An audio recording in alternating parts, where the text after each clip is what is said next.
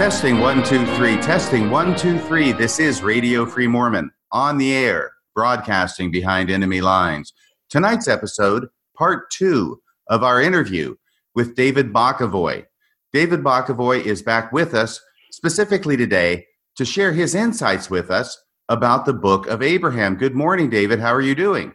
Good morning, RFM. I'm well. I'm awake and excited to have this opportunity to share some thoughts with your audience. Thank you.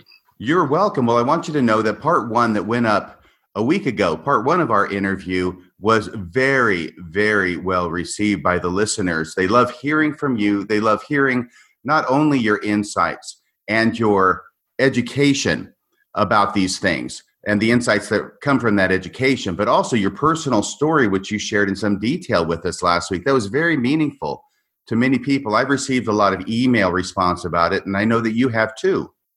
Well, I have, and that's I want to thank you, RFM, for giving me that opportunity to share things that have obviously touched a lot of people. I'm grateful for that opportunity and for the incredible messages my wife and I have both received from your listening audience. What a wonderful group. I mean, we've received so much love and supports and expressed to us over the past week, and it's meant a lot to us.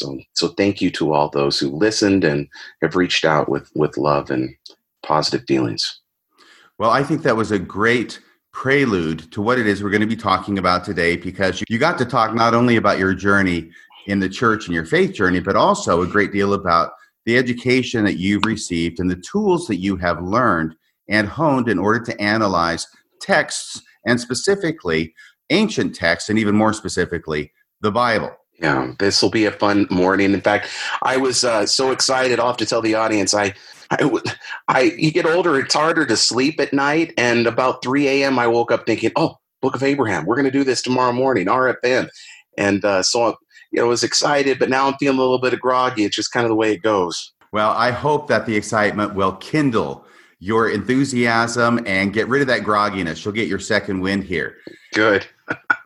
Well, in talking about the Book of Abraham, the first thing I want to say is that we, and when I say we, I mean I, have spent a great deal of time not only with Brian Hauglid, but also with Robert Rittner, talking about the Book of Abraham from a very specific perspective, and that perspective being, how was it translated, the method that was used in order to translate it. And today we're going to talk more about the text of the Book of Abraham and what we can learn from the text itself. We're going to leave for a large part, maybe not completely, how it was translated, but focus mostly on the text.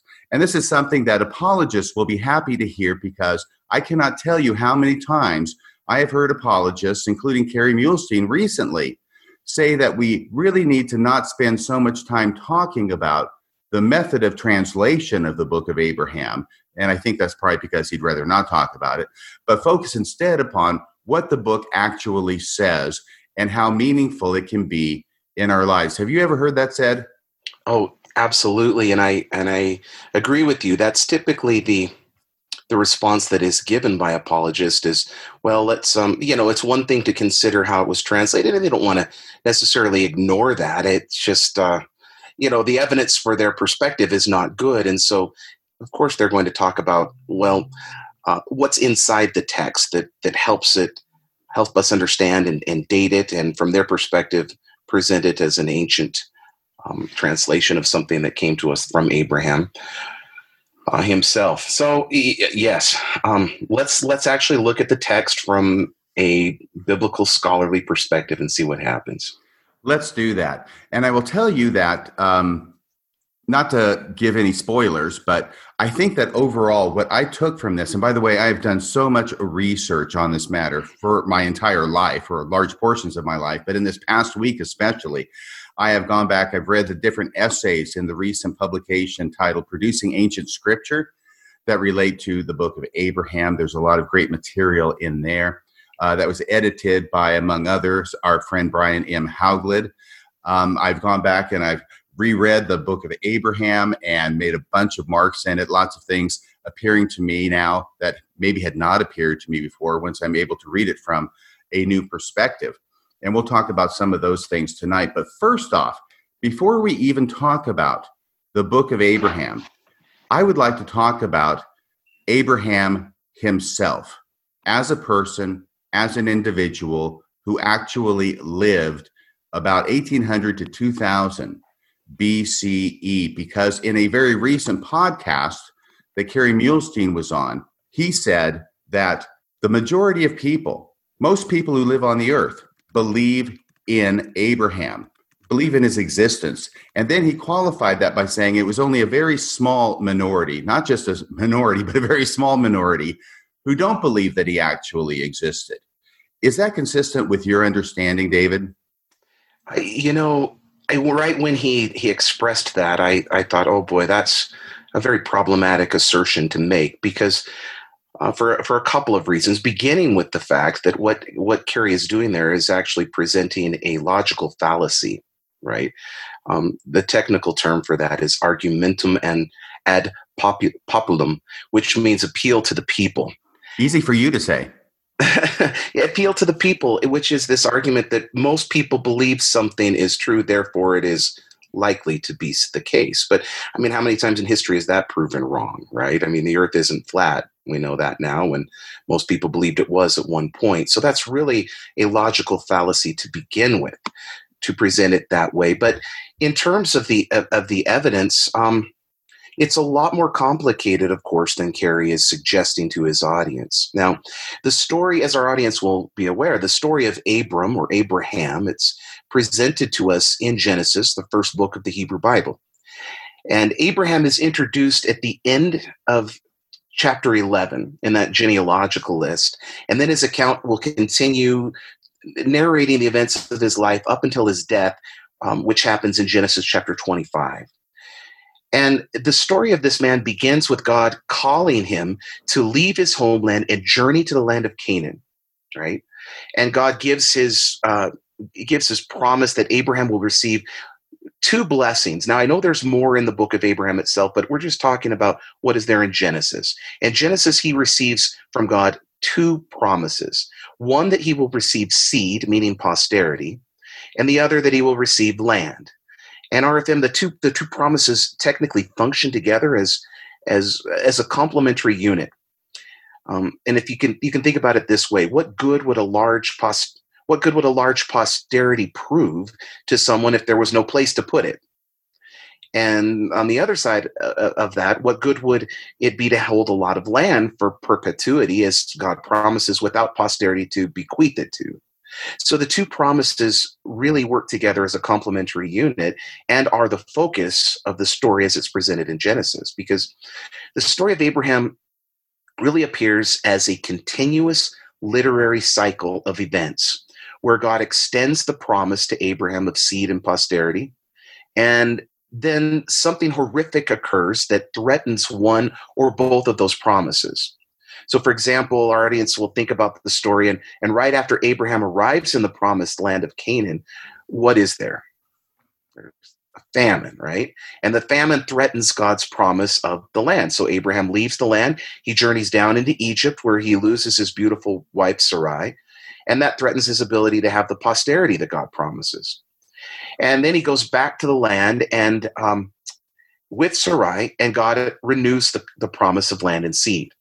Now, this RFM happens, this cycle of covenant and covenant frustration, followed by covenant renewal. It happens again and again throughout the entire Genesis account until you reach chapter 24, which states that the very beginning of it, that Abraham was old, advanced in years, and the Lord had blessed Abraham in all things. So that's the story that is presented to us through the book of Genesis. And the very structure of the narrative suggests that this is a highly structured literary account rather than an historical biographical record. Even the account of a Jewish ancestor, if you will, who leaves Babylon and enters the promised land, to scholars is an obvious literary reversal of the Jewish exile from Canaan into Babylon in 586 BCE. So in other words, it's too highly structured to necessarily be a historical account as opposed to a literary composition. Does that make sense? Yes, it does. And by the way, when you're talking about all this frustration, it's very interesting because, of course, it brings to mind the famous stories about how Abraham and Sarah, I almost said Sarai, sorry, Book of Mormon listeners, Sarai, or Sarah, his wife, right? They're so Mm-hmm. old they can't have a kid. Mm-hmm. And so there has to be a miracle that happens so that they can have a child. And that child, of course, is Isaac, correct? Yes. And then God commands Abraham several years later to sacrifice Isaac, which of course would be a frustration once again of that promise to have posterity. Exactly. Exactly. You finally get to Genesis chapter 21, and Abraham is in the land. He has Isaac, the promised heir, and we think they're going to live happily ever after. And then you have the Akedah, or the binding story, that is so powerful in 22, which is, again, you're precisely correct, another literary example of this cycle where we enter into covenant frustration. You know, I understand the scholars, there's a lot of debate among scholars as to how old Isaac was at the time of the attempted sacrifice, at the time of the binding in Genesis 22. But my understanding from the research I've done is that scholars have generally agreed that Isaac was either 12 or younger, or 20 years or older. Had you heard that, David?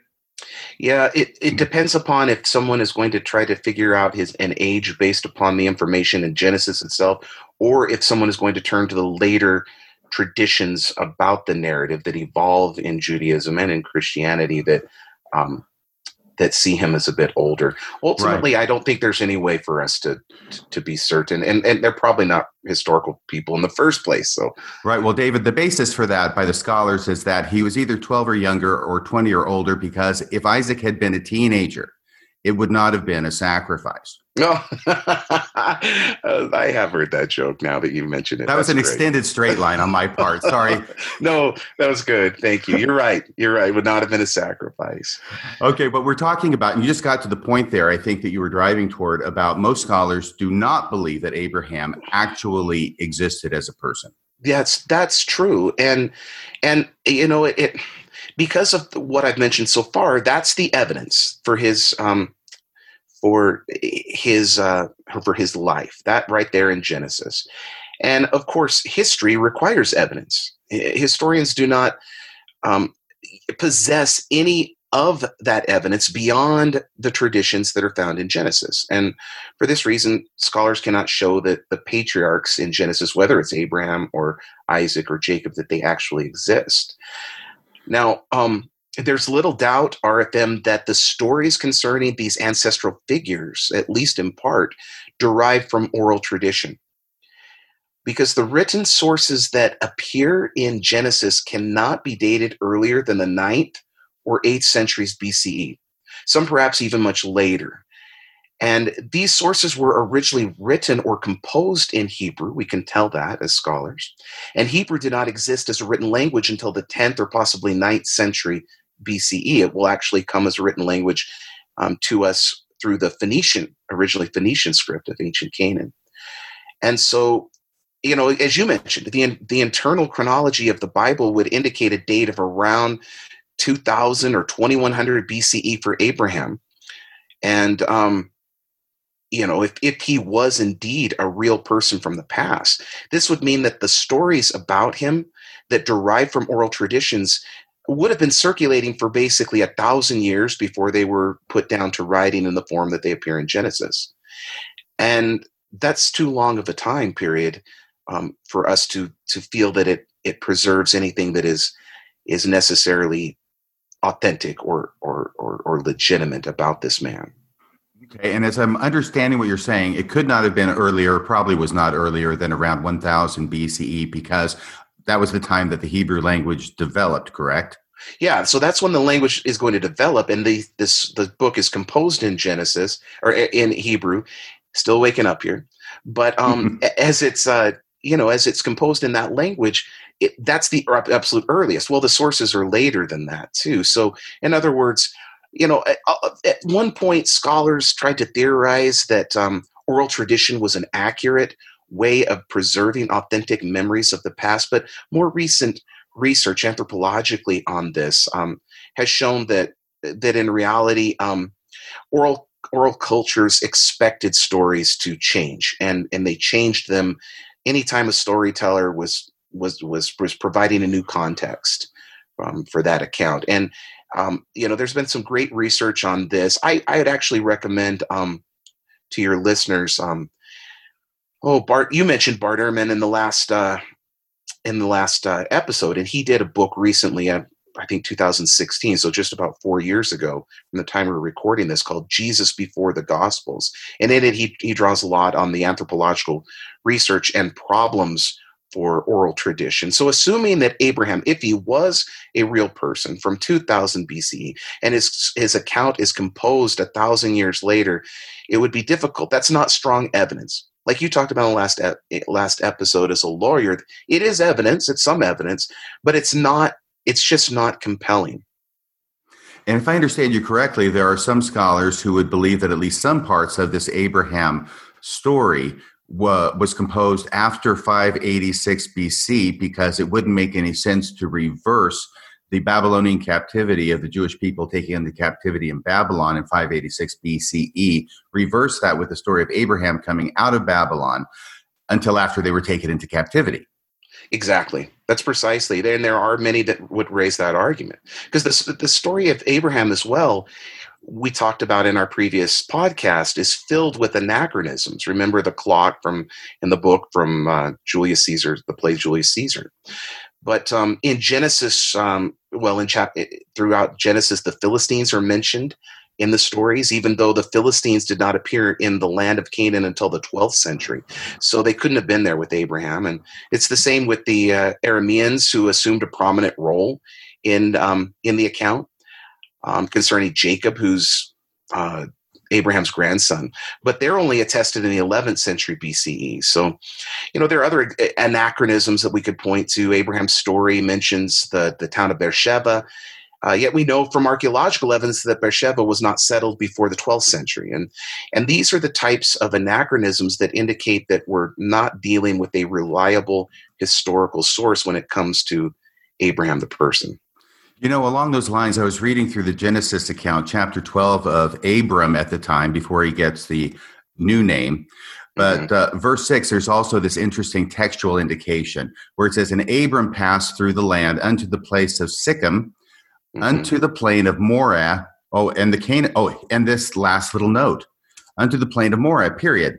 "And the Canaanite was then in the land." Very good. Very good. That is one of the great anachronisms that first pointed scholars in the Enlightenment period to the fact that the concept of Mosaic authorship of Genesis was problematic. Because obviously someone saying the Canaanites were in the land at that point is writing at a time period when the Canaanites are no longer in the land, when it's simply dominated by the people of ancient Israel. Right. Well, have you said everything you want to say about that? Because what we were doing was we were addressing Kerry Muhlstein's assertion that the vast majority of people, I think he said in the world, believe that Abraham was a real person. You pointed out that's a logical fallacy. You said it was something in Latin, I think it was, back in 8th grade when we were learning about logical fallacies at Kent Junior High School. I think we called it the bandwagon fallacy. I don't know if you've ever heard of that one. That makes sense. I haven't heard it called that, but yeah, that's what it is. Let me jump into this though and state that what we've talked about so far is the fact that there is evidence that he was real, but it's quite weak and it's problematic. But the Bible actually provides scholars with evidence that Abraham was not a real historical person, commonly identified as the most important patriarchal ancestor of ancient Israel, which of course is the way that he's presented in Genesis. And so we should talk about that for a minute. And what that evidence is that the Bible does not contain any reference to Abraham in the writings of Israel's 8th and 7th century prophets, whose books do appear in the Hebrew Bible. So those 8th and 7th century, so the earlier writing prophets in the Hebrew Bible, they know about some of the traditions that are talked about in Genesis. So, for example, Amos and Hosea will talk about Sodom and Gomorrah, very important event in Genesis. And the story of Jacob and Esau is kind of mentioned or hinted at again in Hosea, and the Exodus from Egypt and Israel's wanderings. Obviously, those narratives are talked about by these early writing prophets. But there is not a single reference, this is very important, not a single reference to Abraham until the later books that date to the 6th century time period. So you'll find him, for example, in Micah, you'll find Abraham mentioned in Jeremiah, in Ezekiel, and in Deutero and Trito Isaiah. So 2nd and 3rd Isaiah, which scholars recognize are later additions to the book of Isaiah, either from the exilic or post-exilic time period. So this is very surprising, RFM, for who arguably is the most important figure in Genesis. If Abraham, therefore, was well known, the argument that scholars are raising is, why wouldn't any of these prophets have mentioned him? That is interesting, because that does follow along with the question I was going to ask you, which is, what is the first extra biblical reference that we have to Abraham?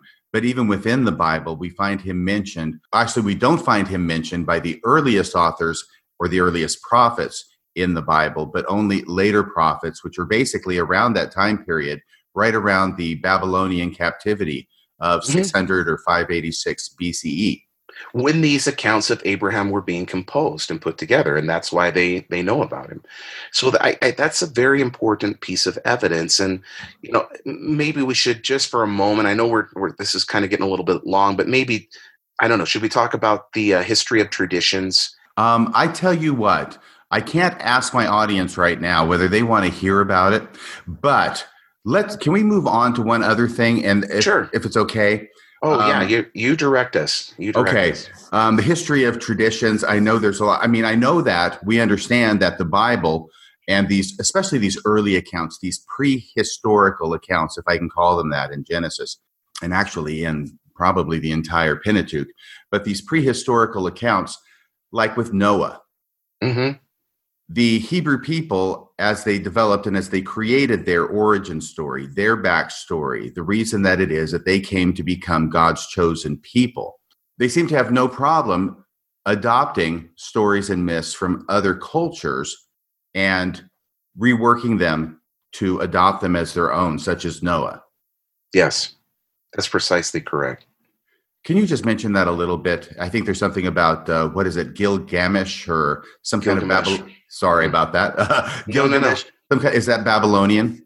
Yeah. Okay. So this is really, there's a very famous statement that was made by a German scholar in the 19th century, as a lot of the cuneiform texts were coming out and being discovered and translated for the first time by scholars. And he made the argument that without Babel, meaning Babylon, without Babel, he said there would be no Bible. And what he meant by that is that the text from ancient Mesopotamia have had a tremendous impact upon the Pentateuch, the first 5 books of the Hebrew Bible. And from that time period on, scholars have uncovered more and more evidence to sustain that position. So, for example, Genesis chapter 1 has been influenced by the Babylonian kingship and creation narrative, Enuma Elish. And I talk about this in my book, Authoring the Old Testament. Then the story of the first humans in Genesis 2 through 3, or what we call Adam and Eve. Yes, that's the one that shares a lot in common with the world's oldest literary epic, the Epic of Gilgamesh, which comes out of ancient Mesopotamia. Then you've already mentioned the flood stories, which are very early on and come to us from a tradition where flooding was a problem for the Tigris and Euphrates rivers. And so the universal flood story comes to ancient Israel from Mesopotamia as well. And then, of course, you have the Tower of Babel story itself, which is a polemic against building and ziggurats, which is Mesopotamian driven. And then you have Abraham, the ancestral figure, coming out of Mesopotamia and going into the land of Canaan. And then if we go into the legal text of the Torah, you have the so-called covenant code, legal code in Exodus, which has been shown to have been influenced by the laws of Hammurabi, the oldest complete law collection in the world from ancient Babylon. The book of Deuteronomy has been shown to be influenced by the Neo-Assyrian vassal treaties. So what happens, what we believe happened, RFM, then, and why this is all transpiring in the Bible, is because these sources were composed during a time period when, beginning with the Neo-Assyrian Empire, that they controlled ancient Israel and ancient Judah, and scribes were being trained in these cuneiform texts and traditions. And so what they did is then that they composed their own versions of these accounts.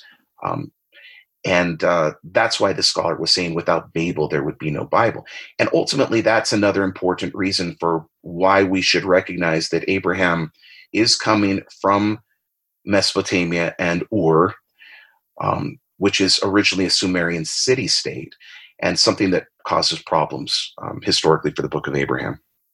Is what you've discussed there, is that in a nutshell the idea that you mentioned about the history of tradition? No, actually, the history of traditions that I was referring to is I mean, it's connected with that ultimately, but just very briefly, what that is talking about is that, some biblical scholars maintain that the traditions concerning Abraham and the patriarchs in Genesis, that they were originally independent ancestral stories that were combined in the Genesis sources in order to define the relationship of the people of Israel to one another. And that's what I'm talking about in terms of the history of traditions.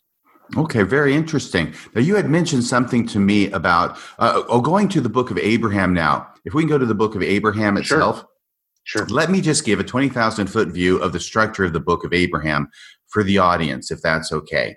Because, we have this Book of Abraham, and it's got 3 pictures in it, and we have it in our scriptures in the LDS Church, but really, functionally, all we use it for is one passage in chapter 3, verses, 23, 24, about the premortal existence, right? Mm-hmm. That's pretty much all we use it for. But there's 5 chapters, and we're going to go into those 5 chapters. But before we did, I thought we'd give this brief overview. So chapter 1 of Abraham gives us the backstory on Abraham, and of course, the famous attempt to sacrifice him as a young person. It gives us the reason that Abraham had to leave Ur, which is, of course, something that's completely missing from the Bible account in Genesis chapter 12, verse 1. It just says that he left. But now Abraham chapter 1 is going to give us the whole reason behind it and the story behind why it was that Abraham had to leave. And that's because this attempted sacrifice, things are going bad for him. And I'm sorry, I shouldn't be looking so much at my notes here. I did 16 pages of notes, for crying out loud. That's basically, great. That's the story there. And that's the first half of Abraham chapter 1. The second half of Abraham chapter 1 is going to give a backstory on Pharaoh, which we'll get to when we're talking about priesthood here in a minute. Then chapter 2 now is a reworking of Genesis chapter 12, verses 1 through 13. It's very much like it's a Joseph Smith translation all over again. Joseph Smith has already gone through this material as part of his Joseph Smith translation back in 1831 through 1833, I believe it is. And now it's 1835, and he's going to go back and he's going to redo Genesis chapter 12, verses 1 through 13. It's not the entire chapter of Genesis chapter 12. It's just up to the point where Abraham is about to enter Egypt. He never quite gets into Egypt in the book of Abraham. Chapter 3 now is this vision that Abraham has of the heavens. This is the astronomy chapter. And that's something that was apparently significant to Joseph Smith as well. The reports are that as soon as he saw, or shortly after he saw the papyri, he identified certain things on them, probably drawings or vignettes. My guess is maybe the hypocephalus drew his eye in this regard, that it reminded him or caused him to think of an astronomical chart or table, that there was astronomical information in there related to the stars, and that's what prompted him to come up with that material. I'm not sure if that's the case, but I think so. Of course, in Joseph Smith's day and age, and especially within his culture, that limited culture in which he lived and moved and had his being, astronomy was not so different from astrology either. They were kind of combined there. There was some science to it, but there's also a lot of things that we would look at today and think of not so scientific. We know Joseph Smith had a Jupiter talisman that he carried with him because Jupiter was the governing planet of his birth. So he did see some importance, and I think a lot of importance, in the effect that the stars and the planets had upon us here in this life. But then that astronomy in chapter 3 segues into a metaphor about the gods or the divine beings and a council of sorts in heaven about the creation of the earth. And then at the end, a dispute in heaven over who should be sent down at the end of chapter 3. So that's chapter 3, right? And then we're getting to the end here of my 20,000 foot view. I want to keep it 20,000. I keep getting lower and looking for more details at this point. Sorry, my bad. Chapters 4 through 5, finally, we get to the end of Abraham. And Abraham, he never gets to Egypt, because this part at the end of chapter 3, we're talking about the gods or the divine beings in heaven. This now is used as a jumping off point to talk about the creation of the earth and those who will be rulers in the earth. It comes into another creation account, which is basically a recapitulation and a reworking of what we have in the Bible as Genesis chapter 1 and chapter 2. And we'll talk about that more later, a great deal, I think, because that really comes into play with your understanding of the documentary hypothesis and what it can tell us about the text of the book of Abraham. Now, not wanting to go too long here, I want to ask you this question, because you had made a really interesting observation to me when we were speaking on the phone the other day. And that is about the location of the story in Abraham chapter 1. And specifically, Abraham chapter 1 does talk about this as occurring, the sacrifice of Abraham, etc., as it was in the land of the Chaldeans. And then later on, it talks about it very famously as being in Ur, the city of Ur of the Chaldees. Now, there's been a great deal of talk among apologists about the two different Urs, and it kind of reminds me of the two Cumorah theory. I've sort of developed this rule of thumb that when people, apologists in the church or other people, start trying to make two things with the same name, it usually means that they're having trouble with their argument. And not all their evidence will fit under one name, so they've got to come up with something else of the other name.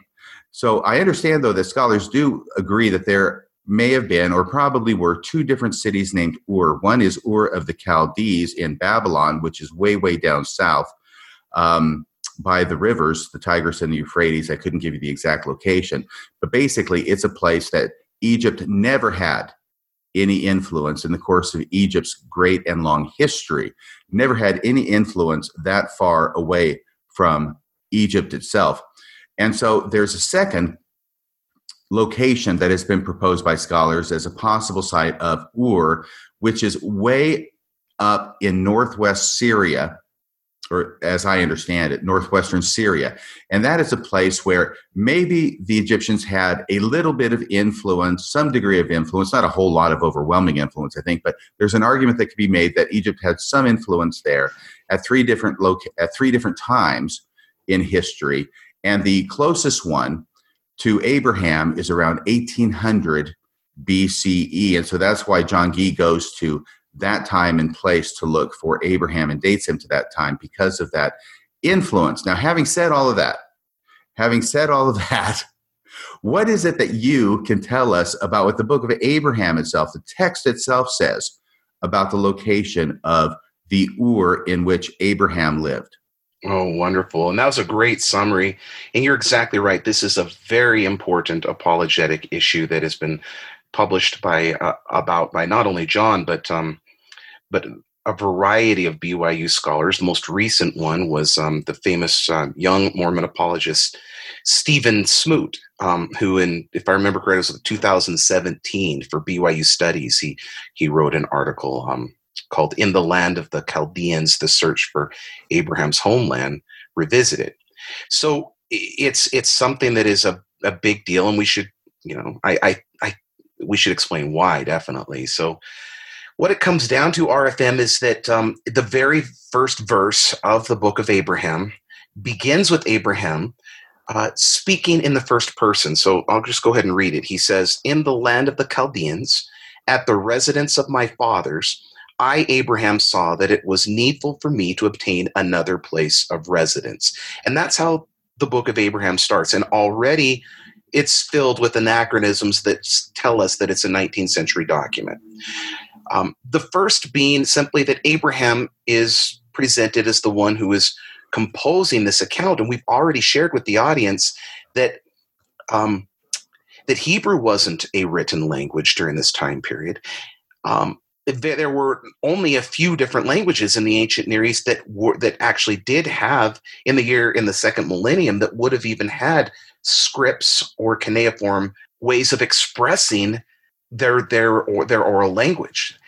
And because of this, most people were illiterate in the ancient world.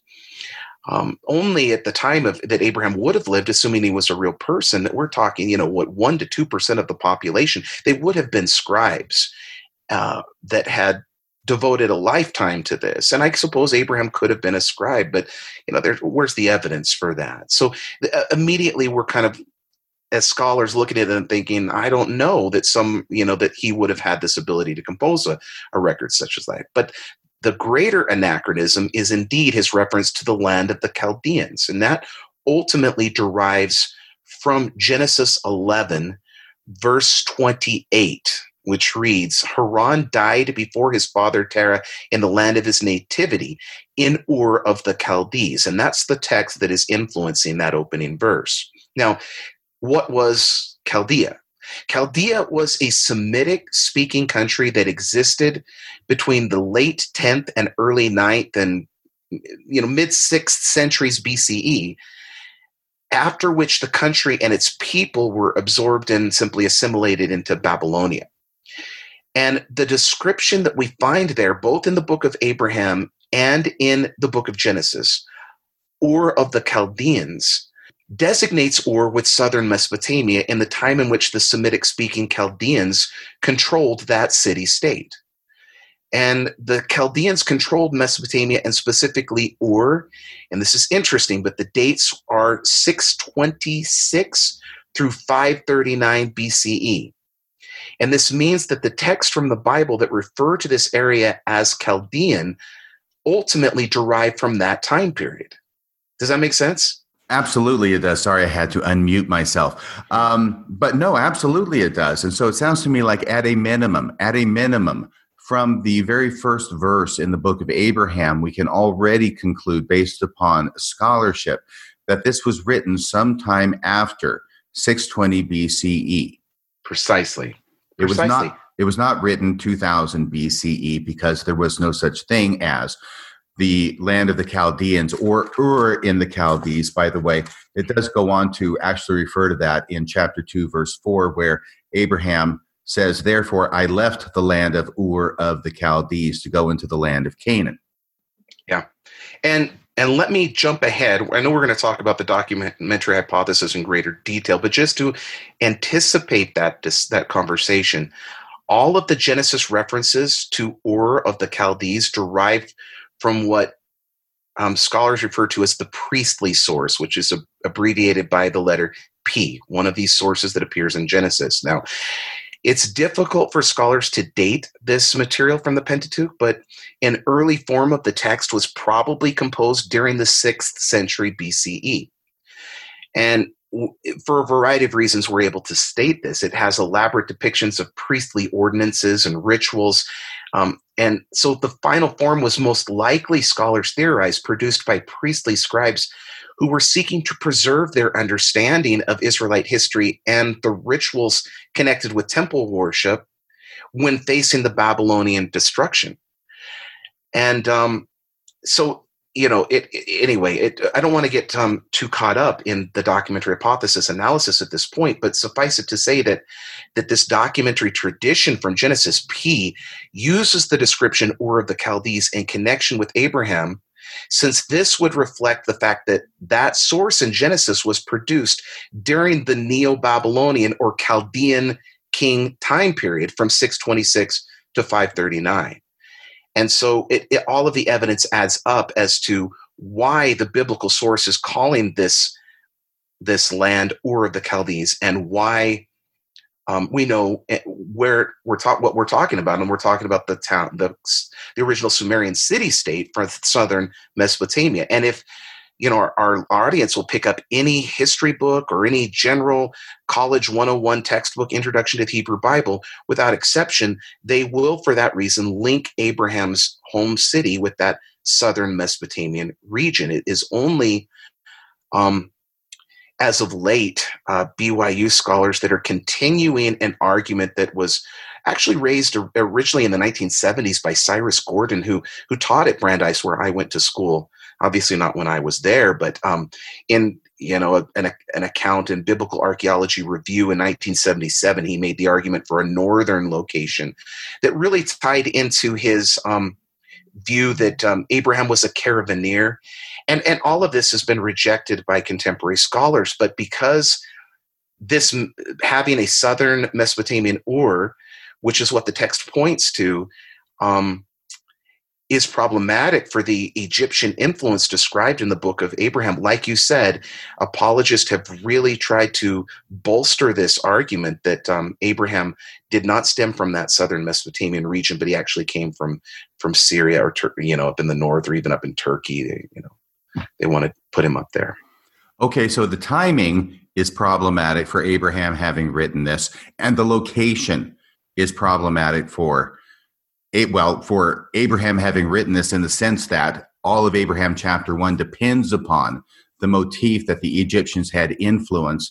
It was in Ur of the Chaldees, which by definition, as I understand you, was the southernmost Ur, and the place where Egypt never had any influence, not in their wildest dreams, not in the vastest expanses of their empire.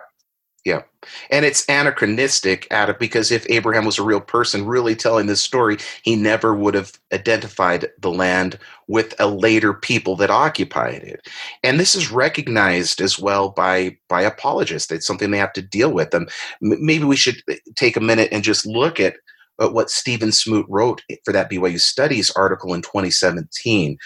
May I share just this little section? Yes, would you please? Okay, so Stephen writes this, quote, "Unlike the vague and contradictory details provided in Genesis, the book of Abraham appears to ground Abraham's Ur in Syria. The added geographical Oli Shem, Oli Sum, and remember we talked about that last time, and cultural details in Egyptian presence at Abraham's homeland in the book of Abraham make a northern location for Ur essentially inescapable." Inescapable? Yes, that's what he says. Essentially inescapable. Yeah, because of the book of Abraham. The book of Abraham, if you're going to take it seriously as history, it's inescapable that it can't be Ur of the Chaldees in southern Mesopotamia. And then he adds this. He says, "For one thing, its text mentioning of the Chaldeans, as with Genesis, is, according to our presently available evidence, probably anachronistic." So he acknowledges it. Well, there's no probable about it. It is anachronistic. And then he adds apologetically, "Perhaps future findings will overturn this, but as things stand at the moment, this remains a problem for the book of Abraham's historicity, although not a fatal one," Stephen adds. He then continues, "Latter-day Saints approaching the historicity of the book of Abraham should therefore be cautious and nuanced in how they evaluate the text's historical claims. On the other hand, the explicit naming of Oli Shem, Oli Sum in the book of Abraham, as well as the depiction of the Egyptian presence in the northern Levant during the time of Abraham, reinforces its historicity. These added details missing from the Genesis narrative about the life of Abraham not only draw our attention to the north as we search for Abraham's homeland, but they also complicate attempts to dismiss the book of Abraham as pseudepigrapha." And there he's actually referring to the argument that I raised apologetically in authoring the Old Testament. But I think this is important because here we have this statement where, he's like telling us that, well, yes, this is anachronistic, but it's not fatal because there's evidence for its historicity in terms of Oli Shem and Oli Sum, which we've already talked about is not really evidence at all. And so ultimately all we're left with, even by Stephen's own argument here in BYU Studies, is that the book of Abraham opens with an anachronism that shows us that it was composed in the 19th century, or at least certainly not by Abraham himself, at minimum. A couple things. Listening to this argument as you read it from Stephen Smoot as a lawyer, two things strike me. First thing that strikes me is that it sounds like he's arguing two things at the same time. He's arguing two contradictory things at the same time. He's saying it's anachronistic, but still there's some evidence that supports it, even if we take his assertions about Oli Shem/Uli Sum as correct. It's problematic, it's anachronistic, but it's not anachronistic, right? So the fact these things that are not anachronistic sort of trump or do away with or make okay the part that is anachronistic. And the second thing I hear him saying is that he's arguing from his conclusion. Okay. The conclusion is the Book of Abraham obviously says that they just can't get away with it. I'm sure the apologists, if there were any way they could get away from this, they would. Egyptian influence in Ur of the Chaldees. It's all over it. It's all over chapter 1. It's all over facsimile 1. You cannot get away from that. And therefore, it has to be this northwestern Syrian location for Ur, where at some points the Egyptians did have at least a marginal influence at different points in history. That's the conclusion I hear him arguing from, and therefore all of his evidence is marshaled in such a way as to support that conclusion and make it, well, essentially inescapable. Yes, precisely. I think you've summarized that, yeah, very well. And that's the exact word that he uses. And, you know, we already talked about the incredible influence that Mesopotamia had on those opening chapters of Genesis and even into Exodus and Deuteronomy. And so, of course, the founding father of Israel is going to be proudly linked with this same cultural tradition. Ultimately, Abraham had to be from Babylon because placing a city anywhere else, it destroys the entire pattern of influence that we've talked about, not to mention the reversal of the exile, right, for the Jewish community. And Abraham came out of Babylon to Israel as ultimately a prefiguration of that same journey that his ancestors would later take. And of course, critical scholars will wonder perhaps if that's composed to reflect that rather than prefiguration. But yeah.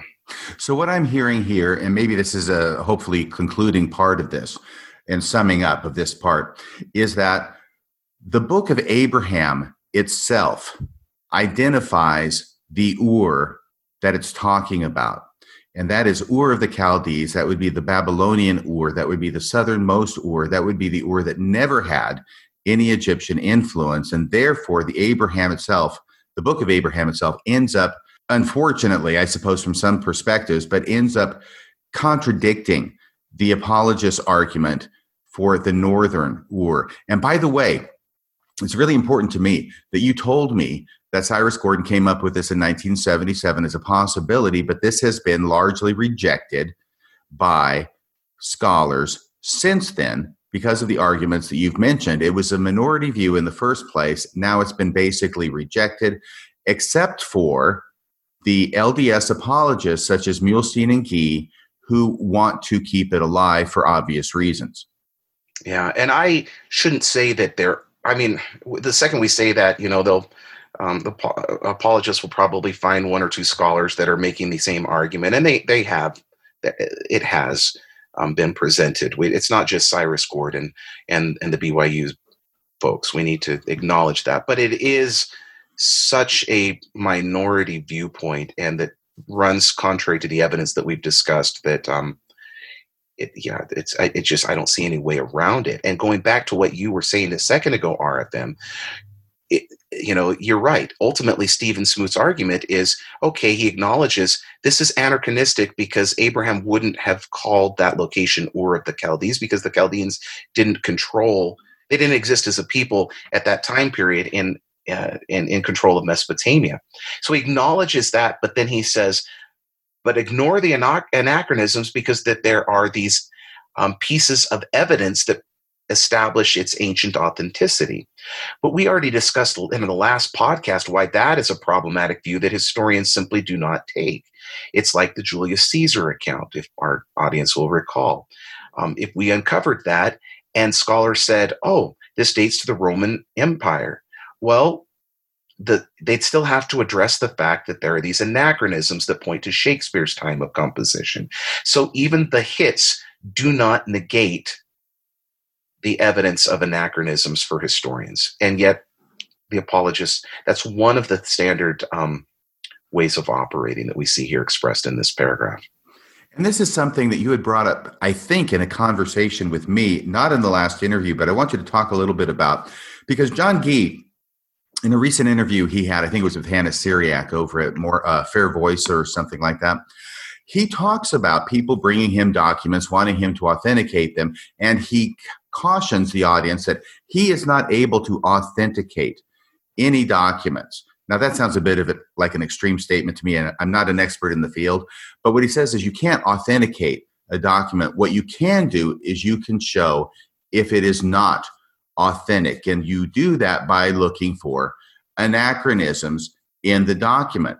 Now, in speaking with you, I think, if I'm recalling you correctly, what you don't look for in attempting to see if a document is authentic or what it purports to be, you don't look at the number of hits that it might have or the number of things that do fit into the culture that it purports to derive from, but you look for anachronisms. You look for things that are off. And if you find even one anachronism, and I don't want to overstate your position, I'll let you go ahead and say what your position is. But if you find even one anachronism, then that offsets any number of hits as far as its authenticity. Is that correct?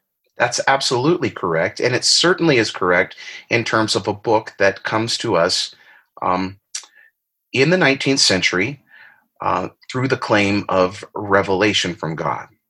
I mean, not to disparage that and to say that that is impossible to happen. I mean, if that happened, it would be a miracle. And by definition, a miracle is the most least likely thing to have transpired.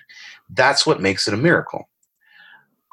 Historians are trying to identify what is the most likely thing to have occurred in the past based upon evidence. And so, although we can say, yeah, of course, miracles happen all of the time and it's possible, but the second we have to rely upon a miracle, we're already in entering into a framework where we're going to be a bit skeptical, because miracles are the least likely thing to have happened. That's what it means by it's a miracle. Does that make sense? Yes, it does. And also, as I'm understanding you, the very fact that the Book of Abraham chooses to be written in first person, I, Abraham, that makes it more difficult to get around these anachronisms, because it's not presented as somebody writing a story about Abraham, but it's presented as Abraham writing his own story. Yes. And that's an apologetic argument that John Gee has raised, and that even appears, I just looked at the recent video that the Pearl of Great Price Central has put out, and they draw upon Gee's research for the evidence of historicity for the Book of Abraham. And one of those things is from an article that he wrote. Oh goodness, it was for the BYU Journal that it's changed names over the course of the past. Is it the years. Journal of Book of Mormon Studies and Ancient Scripture or something? Yeah, at that time it was called first it was the Journal of Book of Mormon Studies, and then it became the Journal of Book of Mormon and Other Restoration Scripture, and now I think it's back to Journal of Book of Mormon Studies. Anyway, so it's jumped around, but it was back in 2013 that John published an article on an ancient Near Eastern king and compared him to Abraham. And then Fair Mormon went on to use Gee's article that was published for BYU and said, this is, they said, a quote, bullseye for the Book of Abraham to get this right. And ultimately what Gee argued is that he calls the Book of Abraham an autobiography and compares it to this account of this ruler from a town in Syria by the name of Idrimi. And Gee asserts that this, in his essay, that this autobiography from Abraham parallels this account from the ancient Near East. And so it shows us that this genre was well known in Abraham's time period, and that he drew upon it to compose that genre, to compose the narrative, something along those lines. And I'm probably oversimplifying it, but are you familiar with that piece?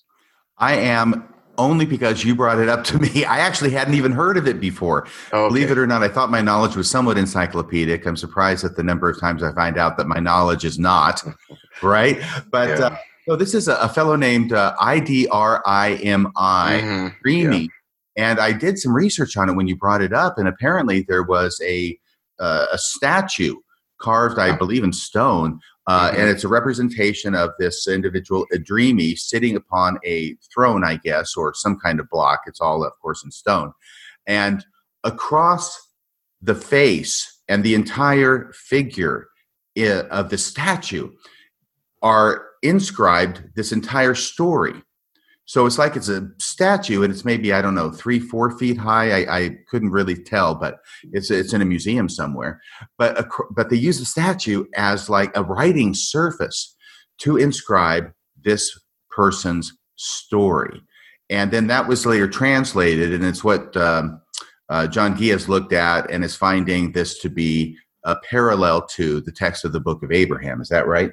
That's correct. And the first problem with the article is that, Gee, if I remember correctly, he uses Egyptian evidence to try to present a time period for Abraham. And he comes up with basically what most scholars would say for the quote-unquote patriarchal age. But he links it with the Egyptian Middle Kingdom, which is 2000 to 1800 BCE. And he does this based upon Egyptian influence in Upper Syria, which, of course, he equates with Abraham's homeland, right? Right. And then he says the Book of Abraham is an autobiography, and it connects with this document. And he says in the essay that it dates from basically the same time period as Abraham. Well, that's already kind of fudging things a bit, RFM, because Adrimi is a legitimate ruler, obviously, in Syria in the 15th century. So if we're talking 1460 to 1400 BCE. So that's not just the same time period necessarily. We're talking at, 500-600 years. Who knows? After the time period that even Gee himself would have linked with Abraham. So that already is a bit problematic. But even the notion of autobiography, they're really, and scholars universally recognize this, that there were no autobiographies as such in the time period. It's really another anachronism to refer to it as such. Now, there certainly are autobiographical elements. We have the story being told, and Adrimi speaks in first person, but the colophon, or the editorial conclusion to the text itself, actually identifies the official scribe who wrote the account. And it's just not an impressive connection as like Gee maintains for that reason, for those various reasons. In fact, I would even argue that the parallels that he points out between these two quote unquote autobiographical accounts are not nearly as strong as the parallels between Joseph Smith's history and the Book of Abraham. Mm-hmm. So, for example, you've got, Joseph Smith starts off and he's, talks about his father, like Abraham talks about his father, and then, the confusion over religion and traveling from place to place. These are general connections, and I'm not saying that therefore Joseph Smith used his own autobiography to compose the Book of Abraham. There are differences, but I'm saying that the parallels that between these two ancient Near East, this parallels between the Book of Abraham and this ancient Near Eastern document that Gee identifies in the article can be shown to exist in Joseph Smith's history as well. What is the single most impressive parallel that Gee presents between the two? Is it just that they're both written in first person? Is that as good as it gets, or is there more?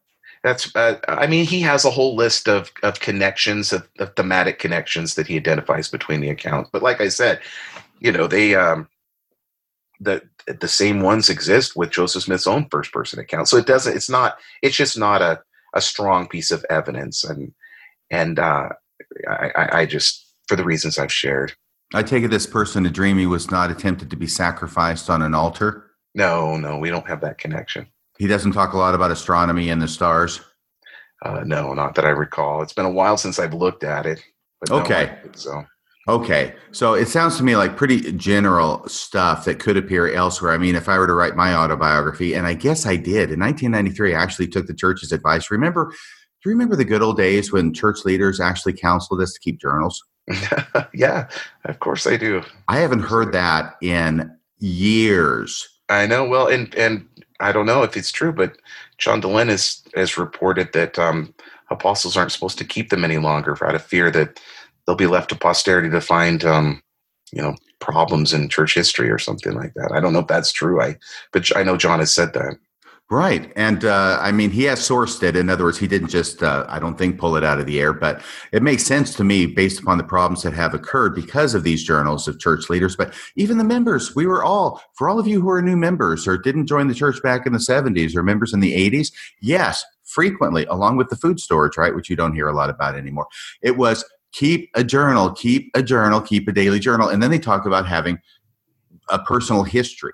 And in 1993, David, I sat down, I collected my journals, and I wrote a personal history of myself up to that point, believe it or not. And so the whole reason for this, by the way, I'm sorry to go on this detour, is to get back to this idea that, yeah, I wrote it in first person, and yeah, I moved around from place to place. And so does that mean that this dreamy character is somehow a bullseye for my own personal journal? I don't know. Yeah, and that's the point. No one kept that kind of personal journal or diary in the ancient Near East. We have no, evidence for documented a private record of inner struggles and thoughts and person's destiny. I mean, scholarship has shown that to be the case. So, you do have some early first-person accounts, and even the Code of Hammurabi that we mentioned, the earliest complete law collection, has, Hammurabi talking about himself in first person. But these are scribal accounts that may have been composed with the help of the kings to talk about how wonderful their rule was, but to suggest that therefore that this is some sort of genre that was common to Abraham's time period is obviously stretching the evidence far beyond where it should take us. Well, we're all the way through Abraham chapter 1, verse 1. Yeah. Excellent. Let's keep going. This is like a Hugh Nibley class. Oh yeah, well, honestly, I back when Farms produced his videotapes of his entire, his Book of Mormon. Class. Yeah. I got not only that, I also got the transcript. So it's like 4 volumes of transcripts of his classes, and I'm reading this because it's Hugh Nibley, man. I'm halfway through the freaking and I'm not understanding a whole lot, but I'm halfway through the transcripts, and he hasn't even started the Book of Mormon. No, I know. I remember I had those same books, the transcripts, and I remember recording them on, I was in Utah when they were being shown on BYU Studies, or BYU TV, sorry, and I would record those and watch those and take notes and try to figure out what the hell he was saying, and I most of the time couldn't figure it out. But hopefully I'm not leaving the audience in that same confusion that sometimes we felt with Nibley.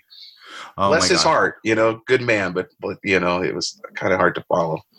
I want to bring up just something here, and I'll do it kind of quick, mainly because what we're doing is we're looking at the text of the Book of Abraham, and frankly, I think what we're going to see is that it's not only demonstrably not produced by an individual named Abraham, as it purports to be, but there are all sorts of indications from the text that it's produced by somebody in early 19th century America, and that somebody was probably Joseph Smith, mainly because the sources, there's over and over sources that are available to Joseph Smith that get incorporated into this book, but also there's a lot of things that Joseph Smith is really interested in doctrinally, and that we know he was interested in doctrinally, that end up getting incorporated into the Book of Abraham. And we'll get into that more in chapters 4 and 5 when we talk about the creation accounts. And we will get there. There's just so much to talk about, isn't there? But Abraham chapter 1, verse 2 ends up looking for all the world like Joseph Smith incorporated language from a pre-existing patriarchal blessing that his father had given to somebody else at least a year before. And you probably know what I'm talking about. In Abraham chapter 1, verse 2, it says, of course, and finding there was greater happiness and peace and rest for me, I sought for the blessings of the fathers, and the right whereunto I should be ordained to administer the same, having been myself a follower of righteousness, desiring also to be one who possessed great knowledge, and to be a greater follower of righteousness, and to possess a greater knowledge. You remember those lines, of course. And to be a father of many nations, a prince of peace, and desiring to receive instructions, it is a long verse, and to keep the commandments of God. I became a rightful heir, a high priest, which is really weird that Abraham would be a high priest. I became a rightful heir, a high priest, holding the right belonging to the fathers. So that's his synopsis. But here's this 1834 patriarchal blessing. Now, once again, Abraham chapter 1, verse 2 is going to be translated in 1835, probably around, I don't know, at least after June or July when they actually get the scrolls. But sometime in the latter half of 1835, this blessing comes from 1834. And this is the blessing that's given by Joseph Smith Sr., Joseph Smith's dad, right? Here's the relevant portion of the patriarchal blessing. By the way, I got this from the Fair Mormon article on the subject, because believe it or not, this is a question that some people have. And actually, the question here is, did Joseph Smith use a patriarchal blessing written by Oliver Cowdery to render Abraham chapter 1, verse 2? Okay. Anyway, here's the relevant portion of the blessing. We diligently sought for the right of the fathers and the authority of the holy priesthood and the power to administer the same. For we desired to be followers of righteousness and the possessors of greater knowledge. And then it goes on to say, after this, we received the high and holy priesthood. You compare those things together. I have different parts highlighted on my screen between the two. And the similarity in language is so great that even the people at Fair Mormon cave on that and say, yeah, it's obvious that there's a common author here, right? Yeah. They go in a different direction with a different attempt. But this is an 1834 patriarchal blessing. So it's in existence 1 year before Joseph Smith is translating the Book of Abraham, and yet undeniably similar language from the patriarchal blessing shows up in Abraham chapter 1, verse 2, which makes me wonder, how does this happen if Joseph Smith is actually translating an ancient document? Precisely. And it is so much more simple. Not only does it parallel the patriarchal blessing in the time period, but those parallels are stronger than anything that we could find from the ancient Near East or even the Hebrew Bible. Oh, thank you for bringing that up. Thank you so much, because that's such an important point.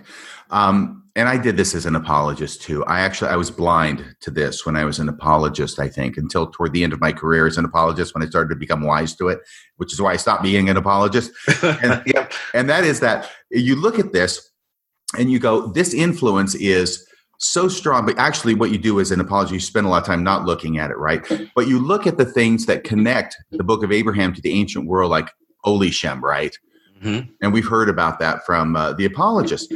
And those things are so weak in comparison to this kind of parallel. This parallel is undeniable, even to the good people at Fair Mormon, who, if they possibly thought they could, they would say it's a coincidence. Of course. Right? Of course. It's just a coincidence. And yet, when we have these parallels that are stronger for modern production than the ancient parallels, or the parallels of ancient authenticity, right? What are we going to do with that if we're actually going to try and be intellectually honest? Well, what I did for a long time, when I don't think I was being intellectually honest, I was being apologetically honest, but I wasn't being intellectually honest, was I would just sort of ignore these things. I'd whistle past the graveyard. I wouldn't talk about them. I don't know that we teach that. I don't know that we emphasize that. Wouldn't talk about it, vaguely aware of it. It was troubling in the background, right? But I would focus on the Olishem and the shiny Ha, right? Yeah. That's what I would focus on. But when you bring them together and look at them and you go, if you got to weigh these things together, the evidence for the modern production of the Book of Abraham seems to be an awful lot stronger than the evidence for the ancientness of the Book of Abraham. Did I say Book of Mormon at one point? Yes, but we're following. You're exactly right. Okay, thank you. I mean, yeah, Book of Abraham. And precisely. Sorry, I didn't mean to interrupt. Keep going. No. And I would just say this is the final thing is, once again, this makes it difficult to understand, specifically because it's Abraham writing in the first person. So what John Gee sees as a strength with this idea of this ruler Adrimi being a first person account, how do I account for the fact that language from a patriarchal blessing given the year before Joseph Smith translates this ends up finding the language in the Book of Abraham, which is not Joseph Smith writing about Abraham, but is presented as Abraham writing about himself. Precisely. Yep, you've summarized that very well, and that is the weakness of the approach that they're adopting when they're looking for parallels and ignoring the anachronisms.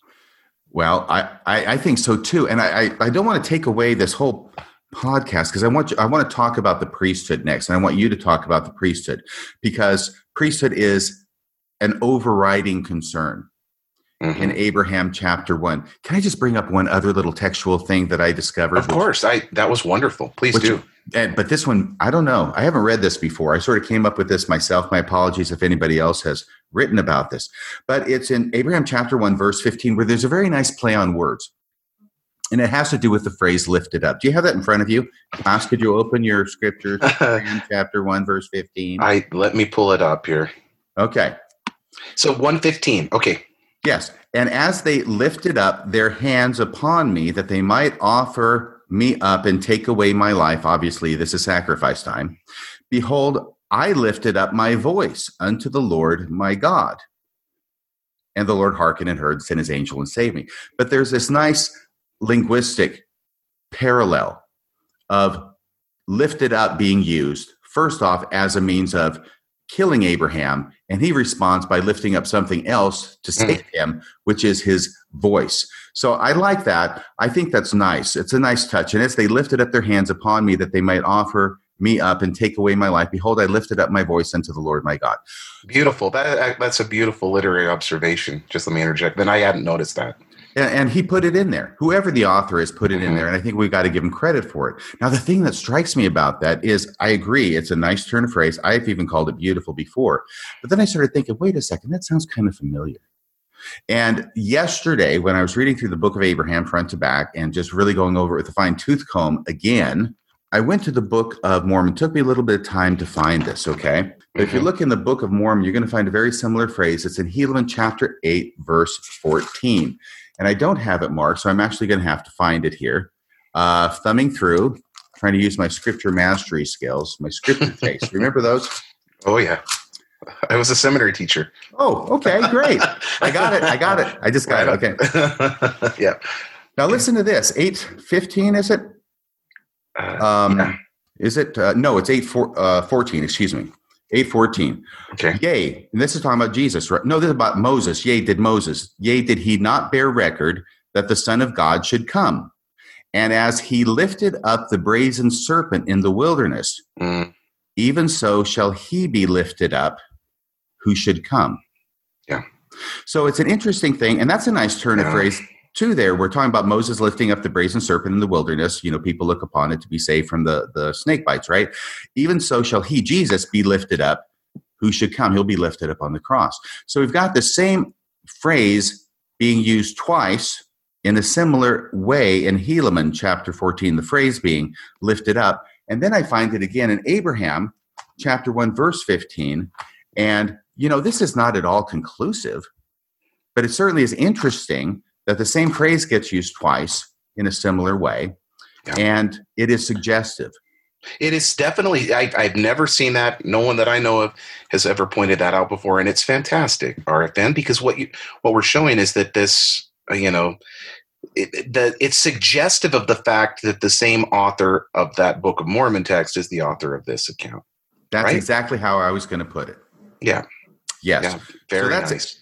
Thank you very much. Praise from Caesar. I want you, I want you to talk about the priesthood because, and before you get to that, gosh, I don't want to run away with this, but priesthood, we've got the book of Abraham being written in two parts at two very different times in Joseph Smith's career. We've got Abraham chapter 1 through 2 being written in 1835, regardless of what Dr. Gee and Dr. Muhlstein want to say. And we've got the balance, the last three chapters written in or around right at the beginning of 1842. And Joseph Smith has very, very different things that are important to him in 1835 versus what's important to him in 1842. And believe it or not, Abraham reflects those interests and concerns of Joseph Smith. Abraham chapter 1 talks about priesthood in a very specific way. Once again, I'm not going to run away with this. I'm talking to myself here more than anything else. But about priesthood and about its lineal descent. Yes. And we find, if you look, we won't read it, but if you look at section 84 of the Doctrine and Covenants, which was given in 1832, so Joseph Smith is even thinking about these things prior to the book of Abraham, but also section 107, which is given in 1835, the same year, and earlier in the year, I believe, I think it's March, that the book of Abraham is being translated, the first two chapters. He goes on and on about these concerns that are raised in Abraham chapter 1, about the priesthood, about it going in a lineal descent all the way back to Adam, and that it's a patriarchal kind of priesthood. And by patriarchal, I understand it as meaning it goes down through the patriarchs. It goes down father to son, which is what Abraham's talking about here. And then we'll find when we get there, which we will shortly, in Abraham chapter 3 through 5, the last part in 1842, all of a sudden it's not really concerned about priesthood. It's concerned about things that are interesting to Joseph Smith at that time, mainly being a multiplicity of gods, eternal nature of God, eternal nature of spirit, as well, and organization of matter in the creation instead of being created ex nihilo. Precisely. And what we see happening is a greater understanding on Joseph Smith's part of Hebrew that is incorporated into the production of the Book of Abraham.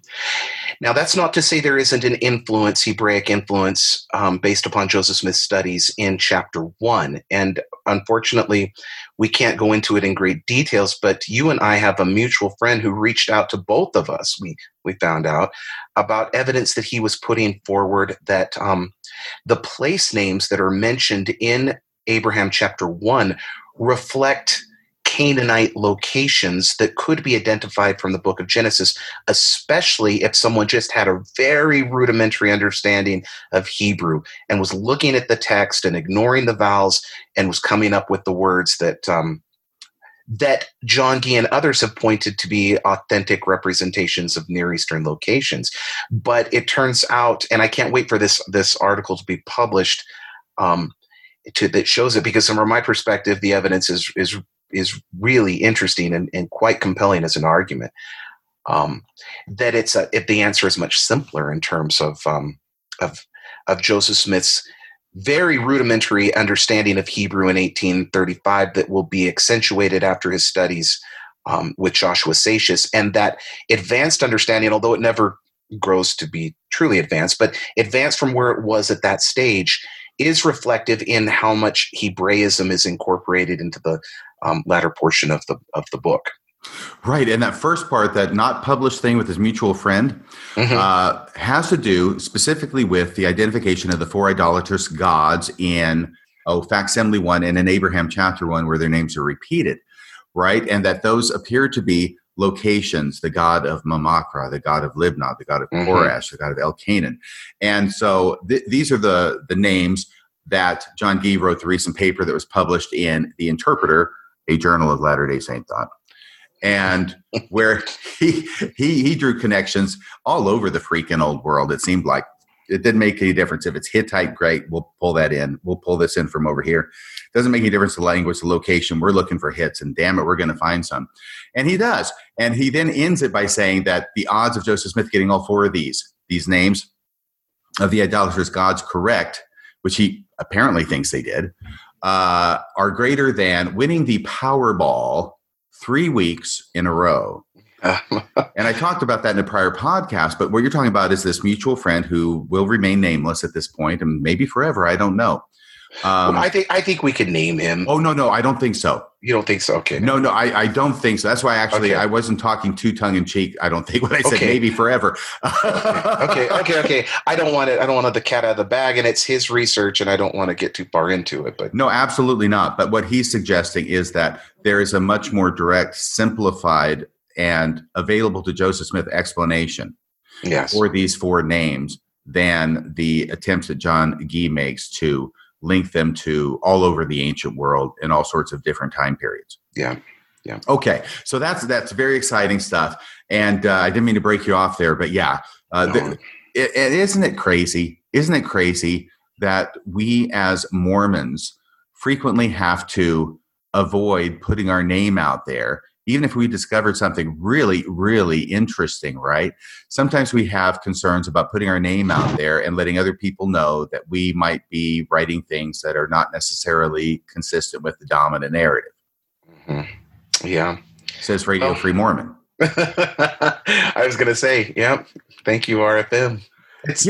And Matthew Gray wrote this great paper. It's in Producing Ancient Scripture, where he talks about the use of the Hebrew. We won't go into it a whole lot, but basically, bottom line is this, okay? He goes into a lot of detail. It's fascinating read. I marked it up. I did all sorts of notes. I won't get into those details right now. But basically, he says Joseph Smith, first off, he studies Hebrew first from textbooks at the end of 1835, and then from Joshua Seixas at the beginning of 1836 with the School of the Prophets. When they finally hire him, he comes out, he teaches them. Joseph Smith, he's his best student, right? And that starts in February of 1836. But what Matthew Gray does is he looks at the Book of Abraham, he looks at the Hebrew, and he looks at the names, the unusual names in the Book of Abraham, and he finds several Hebrew names in the Book of Abraham. And they're not just Hebrew names, it's also given with a translation. So obviously whoever wrote this knew the Hebrew, knew the translation into English, and demonstrates that in the text of the Book of Abraham. It not only is it Hebrew, it is an idiosyncratic transliteration method of Hebrew that was taught by Joshua Seixas, and we know because we have the textbooks that he wrote, right? So we know how he transliterated things from Hebrew into English. The Book of Abraham follows that same transliteration. And so finally, and this was a very important part that he brought up, Abraham chapter 1 and chapter 2 have no Hebrew words in it from Joshua Seixas. They appear exclusively in the material that was produced after Joseph Smith learned Hebrew from Joshua Seixas. So then it shows up in chapters 3, 4, and 5. It also shows up in facsimile 1 and 2, which were produced at the end of the translation process, for those explanations probably being given in 1842 as well. And so basically, his research supports the idea that, Brian Hauglid and Dan Vogel are correct. John Gee and Kerry Muhlestein are incorrect on the idea that they want to say that all of the Book of Abraham was translated in 1835 prior to studying Hebrew with Joshua Seixas. If that were true, why is it that these Joshua Seixas terms for Hebrew show up in the Book of Abraham when Joseph Smith could not have learned those until after studying with Joshua Seixas in 1836? So that's one main point that Matthew Gray makes in his paper. And I will say another point. If Joseph Smith isn't writing this, I mean, why is it showing up at all in the Book of Abraham, which once again is a first-person account? Why is this first-person autobiography, right, John Gee? It's an autobiography just like a dreamy. It's a bullseye, right? Why is Abraham, written 1800, 2000 years BCE, presenting Hebrew words in it with their English transliteration at all? Yeah. When Hebrew wasn't a written language at the time. Wasn't even a written language at the time. Yeah. But of course, why would God be telling Joseph Smith in the vision in chapter 3 about, Kokab, that star, or Kokaubiam, which is stars? It's the plural, right? And those are actual Hebrew terms. Why is God doing that to Joseph? Oh, excuse me, I said to Joseph, why is God telling that to Abraham? It's like if I'm God and I'm giving a revelation to you, David, and I'm saying, you see those stars up in the sky? They're called stars. You see those? You see that sun up in the sky? It's called a sun. In other words, if you're giving it to a Hebrew guy, you're obviously giving it in Hebrew. So why are you telling me the Hebrew word for it? I mean, what point does that make? What it is Joseph Smith is, I don't know if showing off is the correct word, but he's certainly brandishing or flourishing or exhibiting. Maybe that's a nice neutral word. He's exhibiting his knowledge, his understanding, his learning from Joshua Seixas of Hebrew words in the last chapters of the Book of Abraham. It doesn't seem to make any sense for it to be there otherwise, except for as an indicator that Joseph Smith is the author. And that is the ultimate, that's a very strong piece of evidence that Joseph Smith, indeed, precisely as you said, is composing this. And it reflects his experiences that he's having and his education that he's acquiring during the time period, which is why, of course, that John and Carrie don't want that to, to be the case. But the evidence is what it is. And I can't remember where I was going to go with this, but it was, I can't remember. Well, maybe. I remember. Sorry, I do.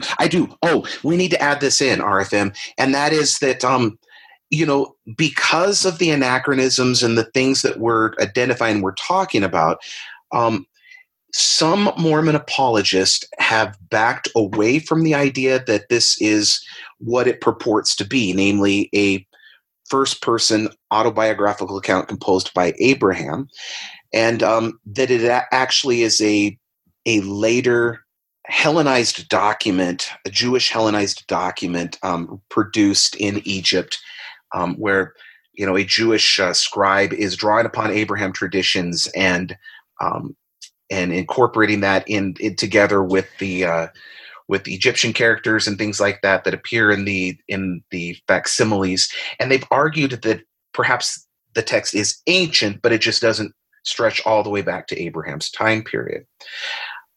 To me, that is, and I just think that's just, obviously it's an argument that they're now driving to try and preserve some ancient authenticity to the text as opposed to Joseph Smith as author. That's a problematic way of looking at it, I think, even religiously, because then what it would be like a pseudepigraphic text like the Apocalypse of Abraham or the Ascension of Isaiah or something like that was composed years later by some anonymous Jewish scribe. And why would that be scripture to the Latter-day Saints? What makes it scripture is the fact that it comes authoritatively through Joseph Smith. So why not just acknowledge the evidence and say he's the author? Right. And I know that there's this Jewish redactor theory, which I think is the technical term for what you're talking about. And I see it as the same way. It seems to be a violation of Occam's razor. Mm-hmm. That principle, which is frequently said that the simplest explanation is usually the most true. I'm not sure that's exactly what Occam's razor talks about. I think that really what it's talking about is that if you got an explanation for something and then evidence comes forward and you have to do all these modifications that become more and more elaborate to explain the evidence in the way that you want to conclude that it means, that is a violation of Occam's razor. And I've lived long enough, 60 years old, been through enough life experience. I get a sense for when that happens, right?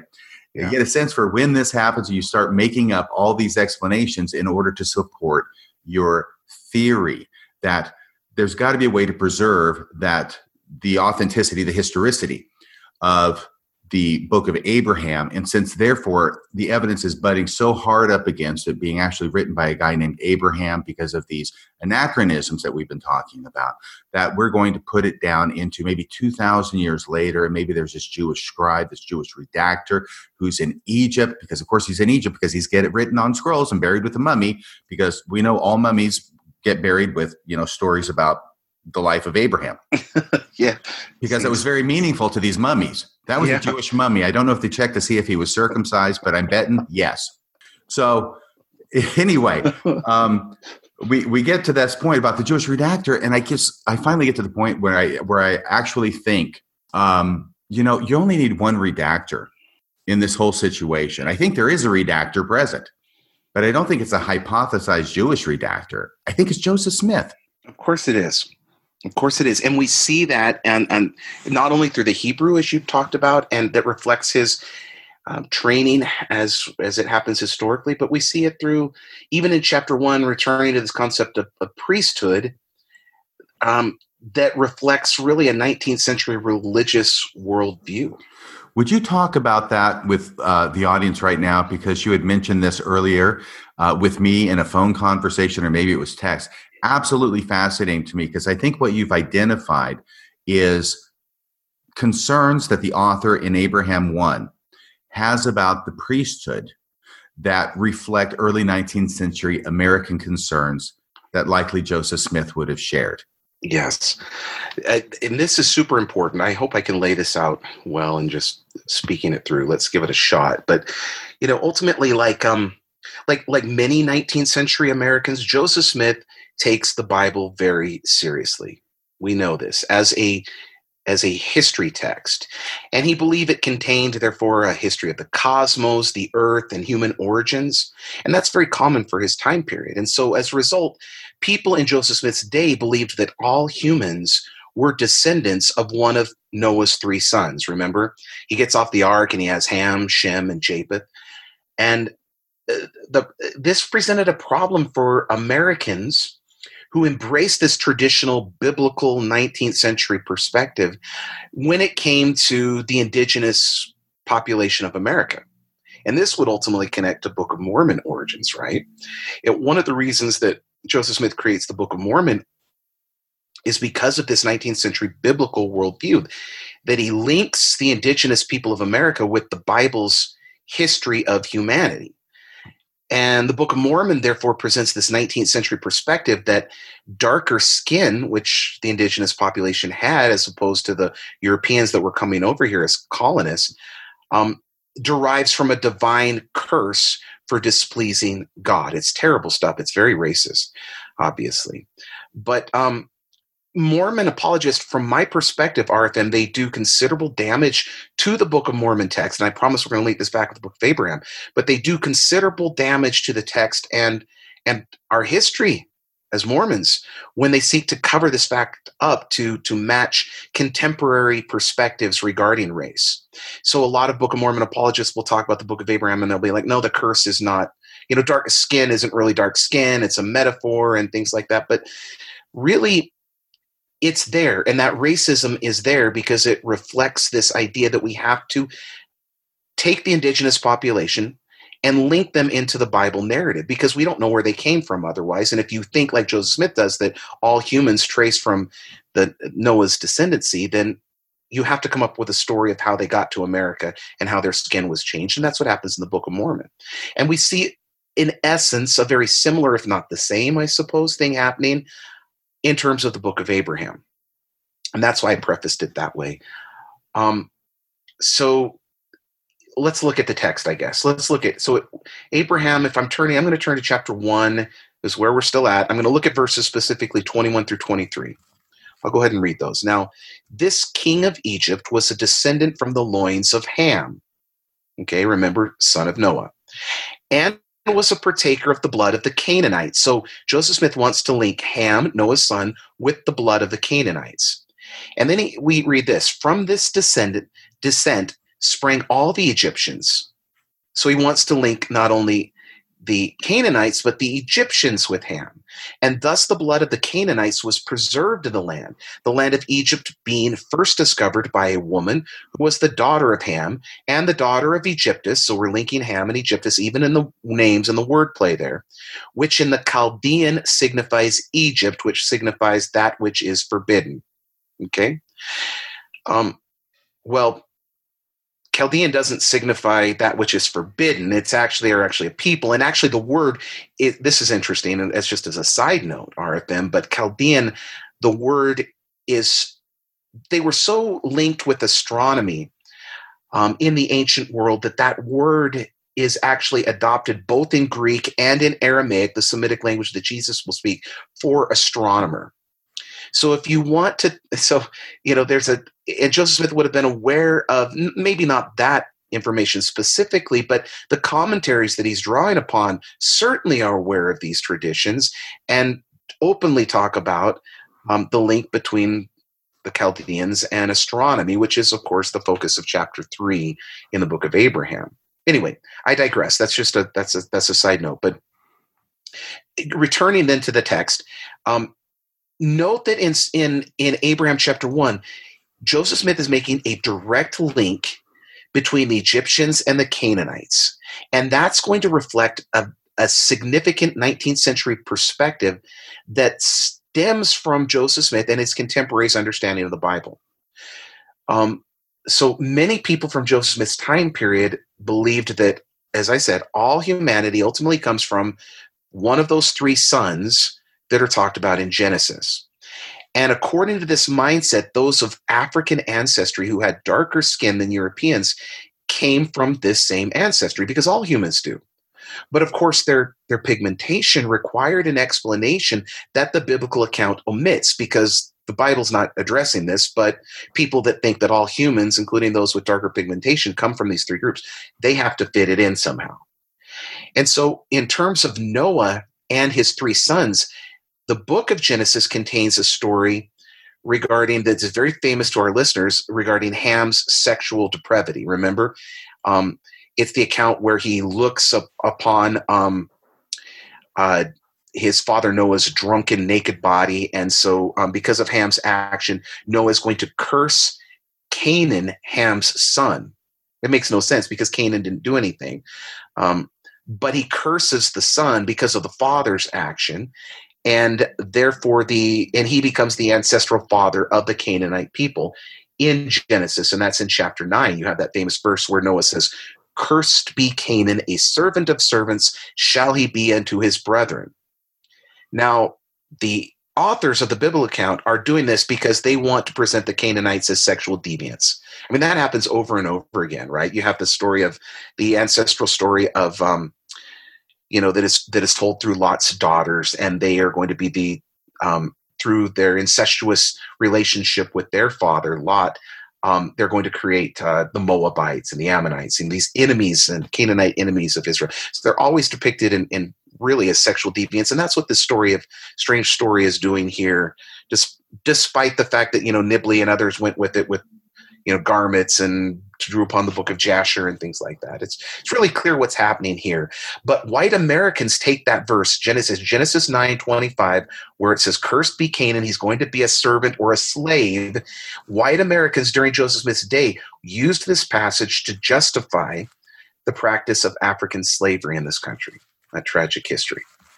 And African people were thought to have been the recipients of this Canaanite curse, and therefore meant to be slaves according to divine mandate. That is not in the Bible, but that is the way that racist Americans in Joseph Smith's day were using this passage to justify this practice. So returning to the book of Abraham, we see this effort in chapter 1 to fill in the missing data linking ancient Egypt with Canaanite ancestry and the cursed blood. So during Joseph Smith's day, Eurocentric anthropologists used this term that people will still encounter, Hamites, for North African people. And then beginning in the 19th century, scholars typically classified the Hamitic race as a subgroup of the Caucasian race alongside the Aryan race and the Semitic people. I know this is starting to get a little bit complicated, but bear with me. I think I can bring it home. This 19th century, really, let's call it as it is, white supremacist view grouped the non-Semitic populations native to North Africa and the Horn of Africa, including the ancient Egyptians. It linked them all together as descendants of Ham from the Bible. And this constituted a perspective that Americans inherited from Jews and Christians ultimately during the Middle Ages. When Jews and Christians started to consider Ham to be the ancestor of all Africans.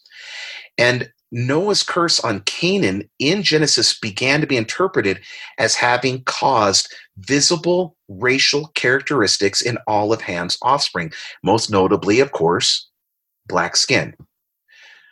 Now, something's going to change, however, by the time we get to Joseph Smith. And this is what I'm trying to get to that's going to be reflected in chapter 1. And what that change is going to be is ultimately Napoleon is going to invade Egypt in 1798, and that invasion is going to draw Western European attention to the really impressive achievements of ancient Egypt, like the Sphinx and the pyramids and things like that, and create kind of this wonderland approach to Egypt as something that is incredibly impressive. And so Europeans, these had to reconcile let's call it their racist belief that Africans were inferior or cursed with what is coming out of Egypt, which is just blowing their minds, right? And so during Joseph Smith's era, a revised Hamitic theory had become very popular, and the Hamitic race was thought to be superior to or more advanced than the Negroid population of sub-Saharan Africa. And so I hope I have explained that in a way that people can follow, but this historical context allows us to see what Joseph Smith was doing with the Book of Abraham because of his need to provide an explanation for human origins that reflects his view that the story of Noah and his sons is all history.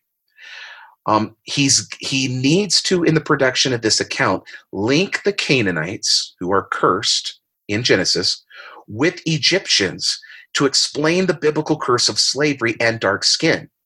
But Joseph Smith also needs to deal with the fact that the Egyptians produced really impressive achievements that were respected by 19th century Americans in Joseph Smith's world. And So you'll see this, I believe, in Abraham chapter 1, verse 21, where you see this, he writes, this king of Egypt was a descendant from the loins of Ham and was a partaker of the blood of the Canaanites by birth. So in other words, therefore, he's going to be cursed to the priesthood and he's going to have dark skin. So the Egyptian king in Joseph Smith's account is a descendant of Ham. He preserves these things and he's a partaker of the blood of the Canaanites, but he's also therefore going to be identified as someone who is positive and who actually is able to do something that is quite impressive. So what does the book of Abraham do? He says that Egypt was discovered by a woman who was the daughter of Ham and the daughter of Egyptus. She settled it with her sons, and from Ham sprang that race which preserved the curse in the land of priesthood and dark skin. And according to the story, as we continue on, the first government of Egypt was established by Pharaoh, who was a righteous man, according to the account, who sought to imitate, and this is the language that is used there in verses 26 through 27. He's going to imitate that order established by the fathers in the first generations, in the days of the first patriarchal reign, even in the reign of Adam, and also of Noah his father, who blessed him with the blessings of the earth and with the blessings of wisdom, but cursed him as pertaining to the priesthood. And that's I'm reading from verses 25 and 26. So to bring this all together, RFM, I know this has been a little perhaps complicated. I hope people will be able to follow, but ultimately what we see is that as a man of African ancestry, Pharaoh is going to be black, and he therefore preserved the lineage by which he could not have the right of the priesthood. Yet, because he was righteous and imitated, he doesn't really have it, but he imitates the government and the priesthood of Noah. Pharaoh, this black man, was able to create a civilization that produced these really impressive achievements that are respected by Joseph Smith and his contemporaries. Am I explaining this okay? I'm following you 100%. Okay, good. All right, let me bring it home then. I think the book of Abraham narrative is going to reflect the 19th century view of the Hamitic race theory and fill in the gaps missing from the Bible as interpreted by Joseph Smith and many of his contemporaries. And in so doing, provide an origin for the curse that will tragically be used by Mormon leaders from that time forward to deny priesthood blessings and temple access to those of African ancestry. And I feel very passionate about it. I'm not just trying to throw this out there to say, oh, this is awful and it's racist. It is awful and it is racist. And therefore, it should not be swept under the proverbial apologetic rug. I just strongly believe this, RFM, that we should never simply dismiss these facts and this history through word plays and things like that apologists are wont to do. Instead, we need to identify them and learn from them and see how they've affected Mormon culture and understanding and the racism that still, unfortunately, to some extent, plagues our community. Anyway, I hope I laid that out. I know it's a little bit complicated, but hopefully our listeners will be able to follow that. Well, I think that what you've been able to do through this observation, by the way, had you written about this before, David? I haven't written. I need to, I mentioned I'm going to put this, I'm putting notes together for a book. I really do want to do an academic book on the Book of Abraham that delves into this type of stuff that we're looking at today. Okay, well, I want you to include, obviously this, but also include that thing from chapter 1, verse 15 about lifted up, because I'm dying to see a footnote in an academic piece to Radio Free Mormon. I'm really looking forward to that. It's going to happen, brother. But really what you've done, I think, is you are now focusing more and more when we're talking about a time stamp on the production of the Book of Abraham. We've gone from the point of, well, it couldn't have been written 2000 BCE when Abraham actually lived according to the Bible. It was at least 1000 BCE because Hebrew didn't exist until then. Then we're talking about the Babylonian captivity in the from 586 to around 70 more years or so during that time period, because of the motif of Abraham coming out of Babylon and into Canaan, reversing the captivity motif that actually did historically happen. And now, so we're focusing away from the time period of 2000 BCE when the Book of Abraham purports to have been written. But now we're really, really getting focused. We're saying it could have been written before this time or before this time, but now we're coming down to talking about identifiers in the text that you've talked about that more and more really seem to indicate that this was written by somebody in Joseph Smith's culture context that has these beliefs that you've described about the curse of the Canaanites and the slavery, and also having to reconcile it with the magnificence that has just been discovered, or at least revealed to the European and American world through Napoleon's conquest or invasion or whatever it was, but of Egypt and the pyramids, the Sphinx, everything. So that's 1798, I think you said. Mm-hmm. So basically, this is happening sometime after 1798. And probably in Europe or America that this is being written. Yeah, for these very reasons, and it's so important that we recognize it and identify it and embrace that it is there, and that it's problematic because of the effect that it's going to have on our community. I mean, just recently, RFM, and I don't want to get too much into politics, obviously, but right now in the United States, we're facing a lot of racial tension and turmoil.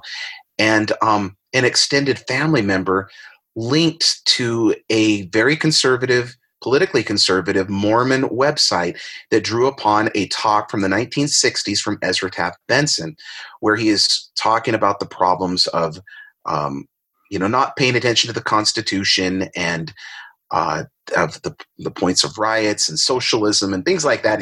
Things that a conservative Latter-day Saint would identify with. But of course, in that talk, Elder Benson at the time is going to do what he did and talk about the civil rights movement and connect it with communism. And he's going to also talk about the fact that people of African ancestry are cursed and that they can't have the priesthood because they are cursed people, and these things that we know exist. And so, this extended family member was not drawing upon it for those reasons.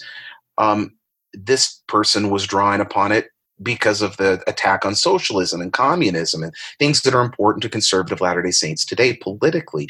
But in the process, you cannot escape the fact that there are some really horrible racist things that are being said in that document by Ezra Taft Benson that the church has now officially disavowed. And so when we ignore where Ezra Taft Benson is drawing his information from, historically and even scripturally from this Book of Abraham, then we're missing something that is really important and that is tragic and that has affected negatively a whole group of our brothers and sisters that we need to recognize and be sensitive towards at minimum, if not seek to try and rectify. I think that's a really, really good point you make. It also reminds me of the fact that the church made a decision, a calculated decision, to make sure that they have no general conference addresses prior to 1970 available on their official website. I wasn't aware of that. That's as far back as it goes. If you want to look up general conferences on the church website, you will not get into the 1960s. And I've long thought that Ezra Taft Benson might be a major reason for that. Yeah. And when I saw that, I'm like, this is 2020. Even if you like the political stuff, he's saying we should not be promoting these views, and we should understand how problematic they are and were and always were, and where it stems from, so that we can make it, we can improve as a people. Well, I think that what you're illustrating here is the problem that the church policy promotes. Sorry, too many P's. I sound like I'm giving a general conference address. But sometimes it happens accidentally. But this is the problem that's created when you deal with the past by deciding you're just going to ignore it.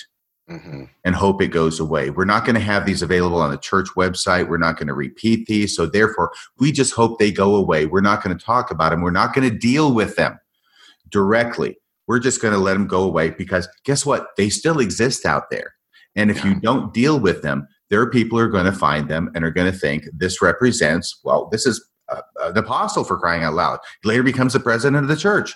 This is legitimate, and people are led, I think, knowingly, intelligently. It's not unreasonable for them to think this is being said in general conference. The church has not come out against it in general conference, and therefore this probably still represents the thought of and the beliefs of the church today. Precisely. And so I would argue that properly contextualizing the Book of Abraham as a 19th century document that contains these 19th century racist views is therefore religiously and spiritually helpful to a Mormon community. It should be, at least, because then they're able to identify and say, oh, I see why that's there, and that it is not a reflection of historical reality, let alone of spiritual reality. And that doesn't mean they have to dismiss the entire Book of Abraham or the Book of Mormon or anything like that. There are. Just to give an example of this, okay, I once gave a presentation to a group of high school students on Islam, and I began the presentation and I drew these passages from the Bible where God is telling the Israelites to go into Canaan and massacre every man, woman, and child. Do not let an infant survive because they're non-believers, they're Canaanites, even massacre all of the animals in the community, right? These horrific statements of the ban that is mandated in Joshua and other locations of the Hebrew Bible. And I took some of these passages, and you know what I did, RFM? I changed the name of God from the Lord to Allah. And I read these, and I said, and I asked these teenagers, I said, what are your feelings about this text and the religion that would produce it? I mean, this is a terrible thing to do, I guess, but I did it anyway, right? It's a dirty trick. It's a dirty trick, right? But I had a very important point. I wasn't trying to disparage the Bible, just the opposite, And I remember one of these teenagers. She raised her hand and she said, "I come from a Christian background, and according to my belief, God would never behave in such a manner." And, and I wasn't trying for a gotcha moment, but it ended up being that. I guess I kind of was in a way, but I had a reason for it. And then I revealed that these verses actually stem from the Bible. Here's what I did. Mm-hmm. My point is that if one turns to the Quran, you can find parts of it that are very violent and quite awful. And there are other parts of the Quran that are very beautiful and that inspire the Muslim community. And so it would be wrong for a religious group like a Christian, for example, to judge the Quran or judge Muslims based upon the worst that is found in their community or in their sacred text. Because, most Muslims have a way of reading those violent passages in such a way that does not reflect their desire, that doesn't make them violent towards non-believers, just as Jews and Christians are able to do with the Bible. And that was my point. We shouldn't judge an entire community by the worst of what is in there. And I go back to the Book of Abraham. That is a terrible thing that is in there, and identify it, run with it, rectify it, make a difference in the world. And that doesn't mean you have to reject the whole thing. At least I wouldn't think so. Can I say a couple things about priesthood here in Abraham? And then I'm only going to take maybe 5 minutes most. I will keep myself to that so we can spend the rest of the 3 hours on the documentary hypothesis as it relates to Abraham chapter 4 and 5. Sure, of course. There's so much to talk about. We're going to leave a lot on the field here. But here we go, or on the cutting room floor, I think I should say.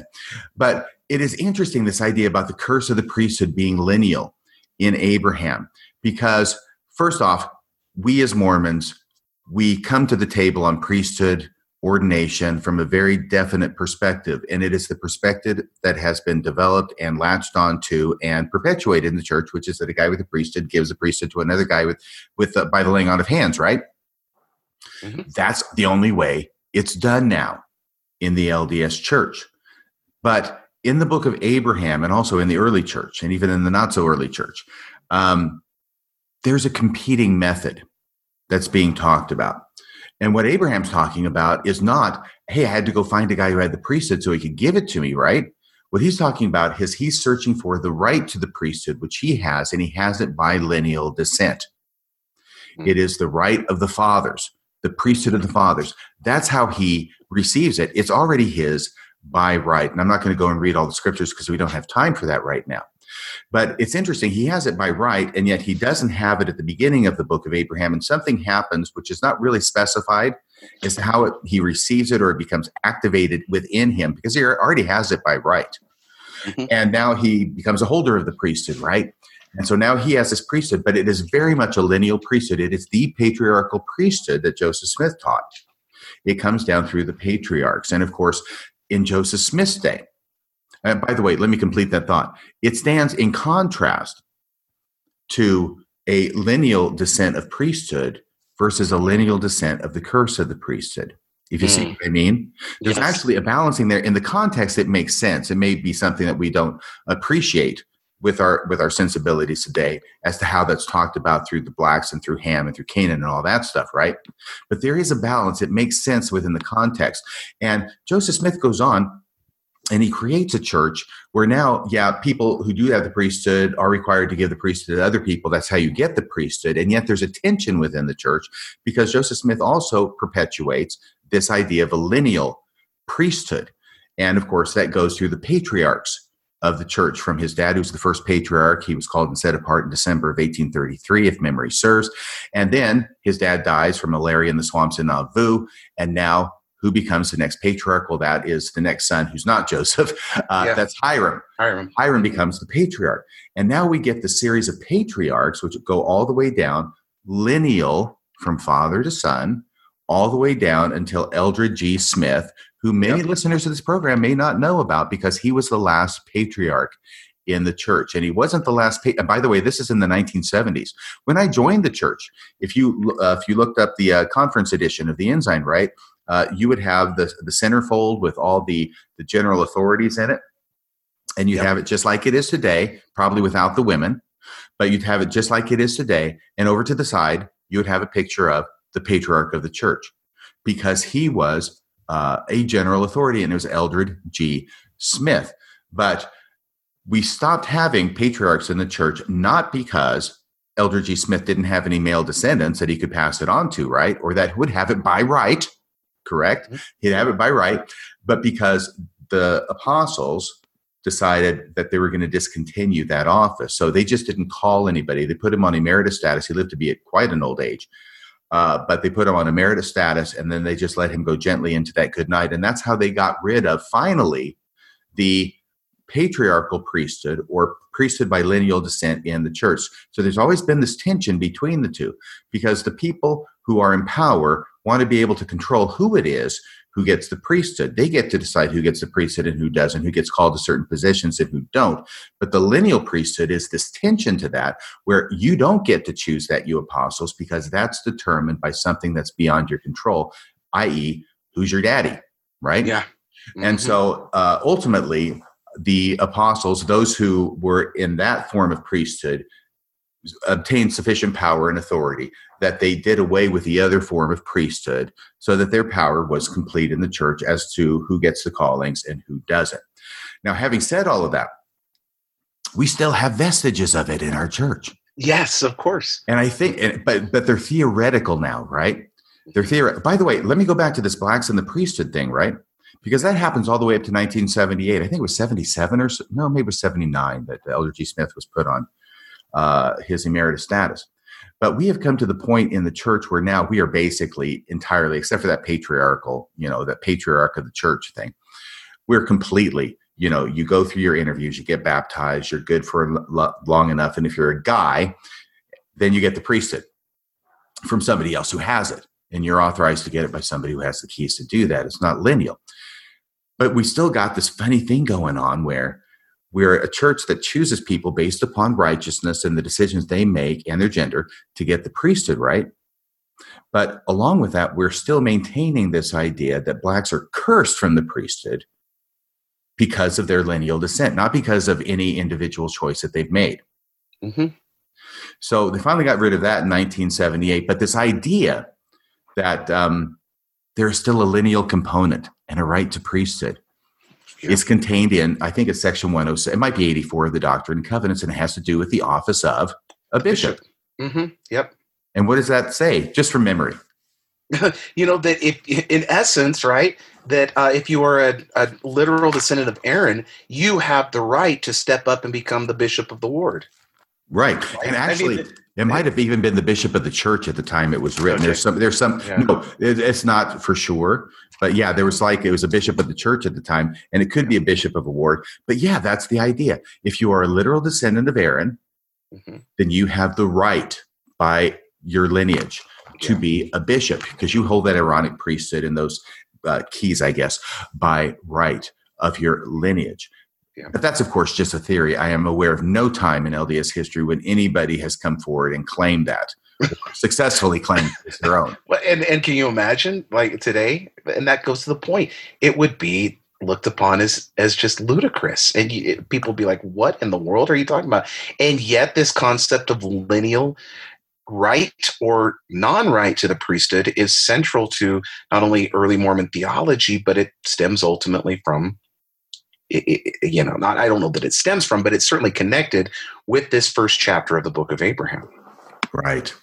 So that was what I want to talk about priesthood. I'm not sure I was successful at limiting myself to the 5 minutes. I apologize. Oh, it was super good. It was really good. Well, thank you. So now, by the way, we're actually just going to sort of skip chapter 3, and it's so wonderful. Everything's in chapter 3. I want to spend some time talking about it. It won't be today. We'll see if we can get you back for number 3. We'll see if we can actually total the number of hours with you to exceed that of the hours with Robert Rittner. I don't know if that's going to happen, but I do want to get in today the documentary hypothesis as it relates to Abraham 4 and 5, because that's fascinating to me, and once again indicates the time of the creation of this as not being Abraham by any stretch of the imagination. Excellent, because this is super important, as is the idea. Well, it also connects with and I'll show this ultimately with Abraham chapter 2 as well. But I suppose, RFM, the best way to really break this down, we've already introduced somewhat superficially our listening audience to the concept of the documentary hypothesis in the previous podcast and so forth. But I guess the best way to illustrate this is to just have our audience think about the opening chapters of Genesis. The Bible actually begins with 2 creation stories. The first account is contained in Genesis chapter 1. And if we think about that account, the narrative appears, it's just neatly organized into 3 days of preparation for creation, followed by 3 days of actual formation of the world. And each day is concluded with the formulaic expression, remember, and there was X. So that by the 7th day, all creation exists in its proper sphere, and then God is going to rest. And then quite dramatically, as you're reading along, everything changes. You get to Genesis 2, and all of a sudden, it's as if everything created no longer exists. Creation simply starts all over again, right?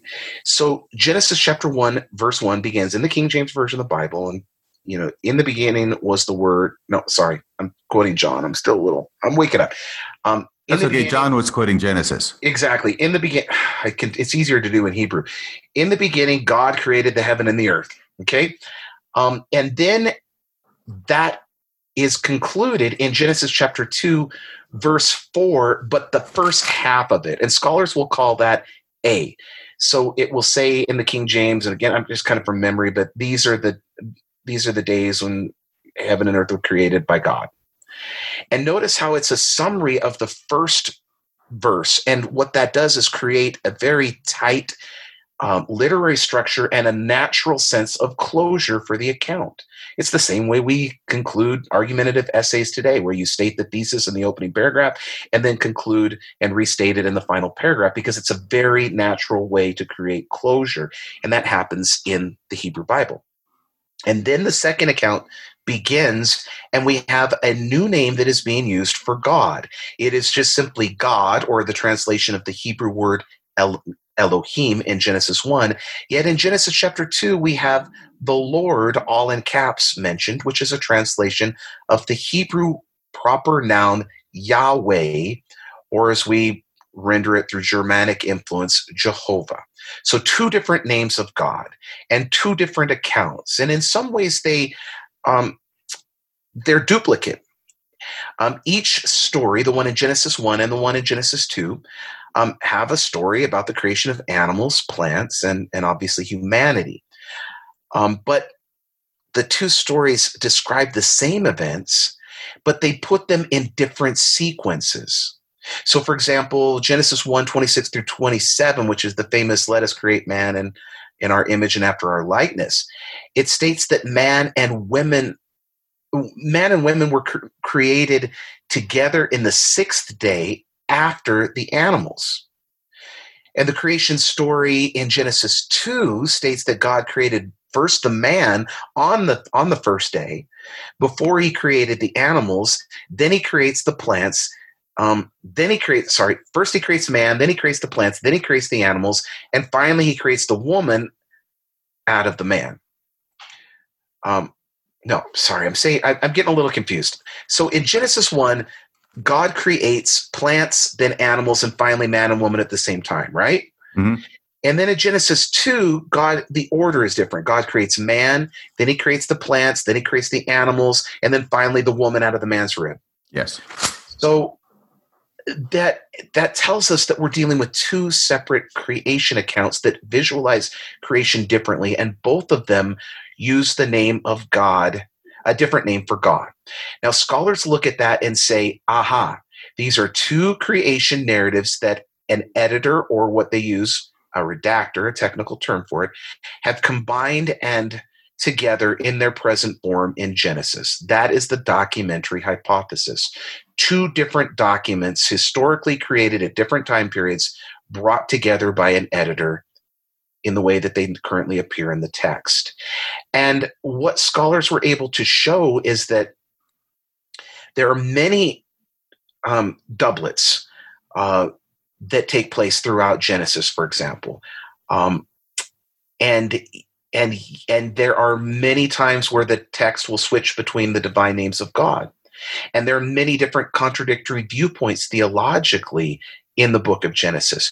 And when they add up those doublets, when they add up the contradictions, when they add up the names of God, we're able to see that there are continuous documentary narratives in Genesis that can be extracted from the text and read as literary wholes to tell the story of creation and Abraham and the things that happen in the book of Genesis. And so ultimately what this means and this is just a very basic introduction to it, what this means is that the book of Genesis is an amalgamation of separate texts that were written by different authors at a different time period. And as I suggested in the previous podcast, this documentary understanding of the development of sources in Genesis is recognized by all biblical scholars, virtually all biblical scholars today, and has been for 200 years. There is debate in the scholarly community as to how the sources line up with one another, which ones are actual whole documents incorporated into Genesis, as opposed to which ones are supplements and whatnot. And that debate will continue, probably is forever, because we don't have the original documents. But we should not lose track of the fact that just because there is some debate on the minutia, that everybody agrees that these are different historical sources that have been brought together to create our present form of Genesis. And that's the documentary hypothesis in a nutshell. Okay, well, one of the things I find, thank you for that, by the way, one of the things I find interesting about the two different accounts, in addition to the different order of things, is that the second account seems to have God be much more of a human being. He's the gardener. He's in the garden. He creates man by getting his hands dirty and forming his body out of the dirt of the earth. And when it comes to Eve, he's going to do a ribectomy on Adam and actually do physical things, which strikes me as a much more fundamental and probably older account or older vision of God held by people, at least the authors here, than the creation account that's given in chapter 1. You correct me if I get this wrong, because chapter 1, all of a sudden you don't have this gardener, you don't have this guy who's creating things by getting his hands dirty and forming things. He instead speaks things into existence. He seems much more powerful, more removed, and much more able just to create things by speaking them into existence. He doesn't have to get his hands dirty. And that seems to be actually a later version of God, one who's more powerful, less anthropomorphic, if I can use that expression. Is that pretty much what scholars think? That's absolutely what scholars think. Very good. Yeah, the account of Genesis chapter 2 through 3, which is the so-called Adam and Eve story, that was historically written first. And it is a very anthropomorphic view of God. In fact, we read literally that God is going to walk around in the cool of the day in his garden at the same time that a human being would walk around in a garden, because God is that human-like, as opposed to what you see in Genesis 1, where God is quite removed from anything anthropomorphic other than, creating man in God's image. But so far as his this view, he speaks and creation comes into being, as opposed to getting down and dirty to create the man out of the mud and the woman from the rib and so forth. So you're precisely correct. And what's interesting then is that we see those differences theologically happening all throughout Genesis whenever the divine names are used in the way that they are. When it's Yahweh or the Lord, he's anthropomorphic. And when it's God or Elohim, is going to be quite removed from that. And so it's very consistent. For example, the flood story with Noah actually blends, and I show this in Author in the Old Testament. I actually lay it out and put it in italics and bold so that you can see the difference. The author has blended the two sources together to create the Noah account, and the one that is connected with Genesis 2 through 3, where the Lord is so anthropomorphic, you're actually going to see the Lord Jehovah actually come and physically shut the door to the ark and send Noah on his way. So there's what this shows is there's a lot of evidence that really supports this, and it's why it's been the norm that has been accepted by scholars for, like I said, about 200 years now. Yeah, and what it makes me think of, by the way, we are going to get to the Book of Abraham here in a second, but what it makes me think of is all these wonderful Bible bashes that happen between, say, Mormons and born-again Christians, and the Mormons will talk about the scriptures that show that God is, he has a body, he has hands, he has feet, and you can see him. All these people see him, right?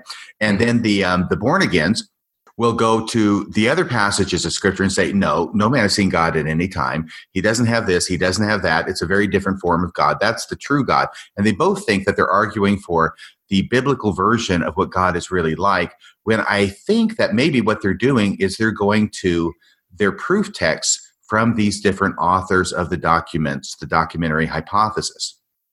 That it happens all of the time.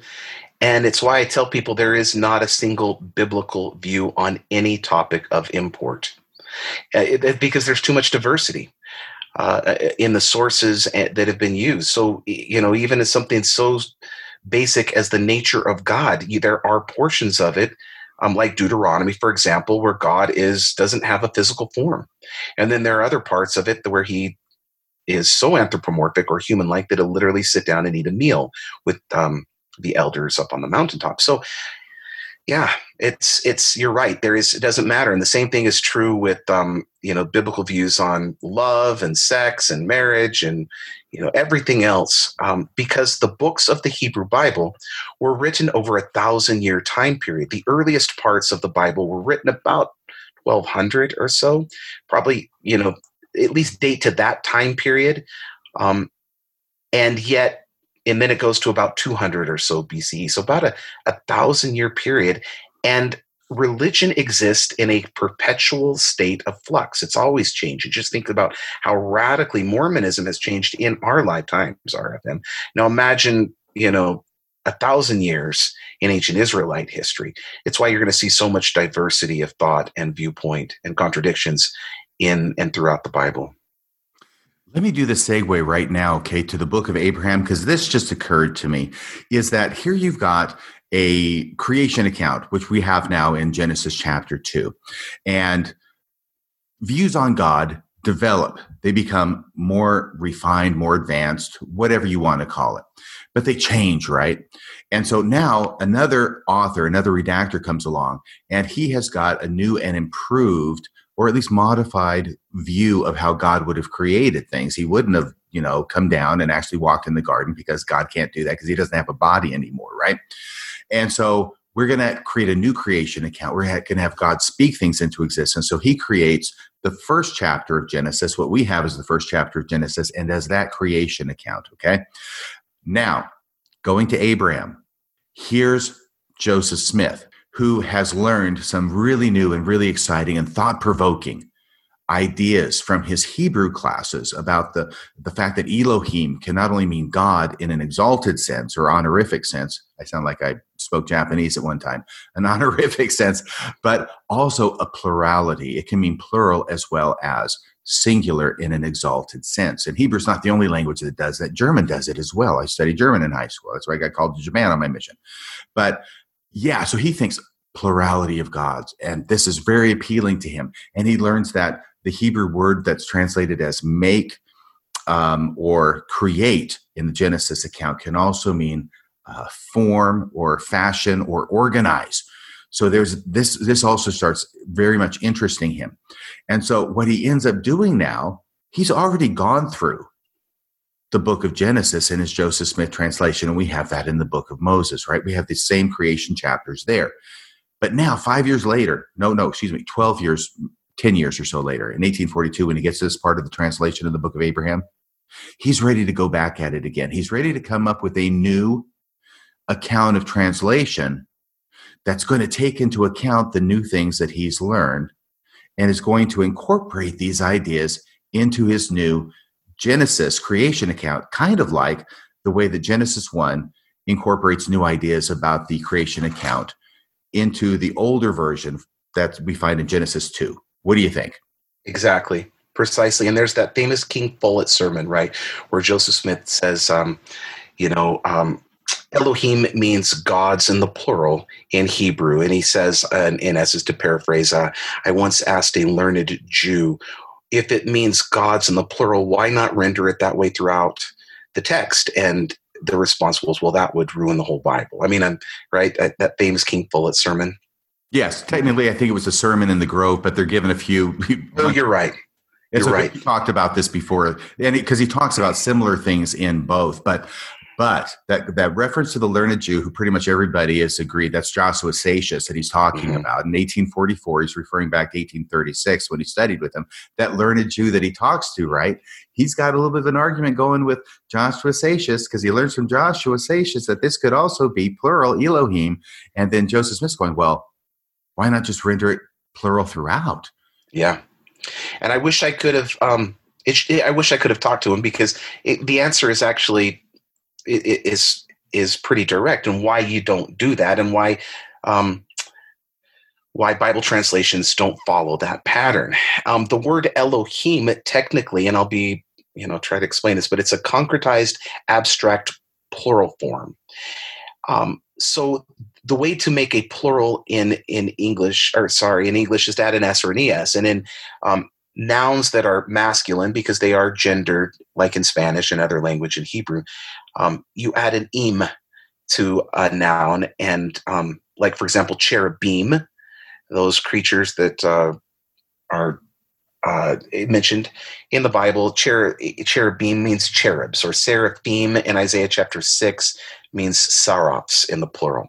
Elohim literally means gods, and the base of Elohim, I should state, is actually the Hebrew noun Eloah, which is the Hebrew cognate of Allah. And I won't explain why the letters shift, but we can explain why they shift and why they're actually between Arabic and Hebrew, and why they are actually the same nouns. So, for example, in the Ten Commandments, we'll read, "Thou shalt have no other Elohim, gods before me," and it's correct. But why not render, therefore, Elohim in Genesis chapter 1, verse 1 as gods in the plural, the way that it is presented in the book of Abraham? Well, the reason being is because the word, although it technically is a plural form, it is abstract, and it means more something like divinity or something historically, is the kind of, from an English perspective. And it is used, therefore, to represent the personification of that divinity or godhood, God, and therefore meant to be used uh, singularly. And we can tell, therefore, when the authors, now we can't always tell when the authors mean one or the other, but in most cases we can tell because of the grammatical constituents that surround the use of Elohim. So if the verb form in Genesis chapter 1 is third person masculine singular, bara, to create, it means that they're using Elohim to mean God singular, and it's a correct translation. Or if the adjectival forms that are connected with God are plural or they're singular, then you could tell which one that the author meant, and you wouldn't have to guess in the way that Joseph Smith assumes. Right. So it sounds to me like there's actually a reason based in the Hebrew language as to why it is that Elohim is represented or translated as God, because it doesn't make sense almost all the time. Almost all the time to make it a plural, because it can't be a plural because of the linguistic construct of Hebrew and the way it's in the sentence. It's sort of like what is it in English where you've got to keep your tenses consistent throughout a sentence, or sometimes we do that in English as well. We wouldn't say I have 1 chickens, something like that, or I had a chickens, or the chickens went to roost.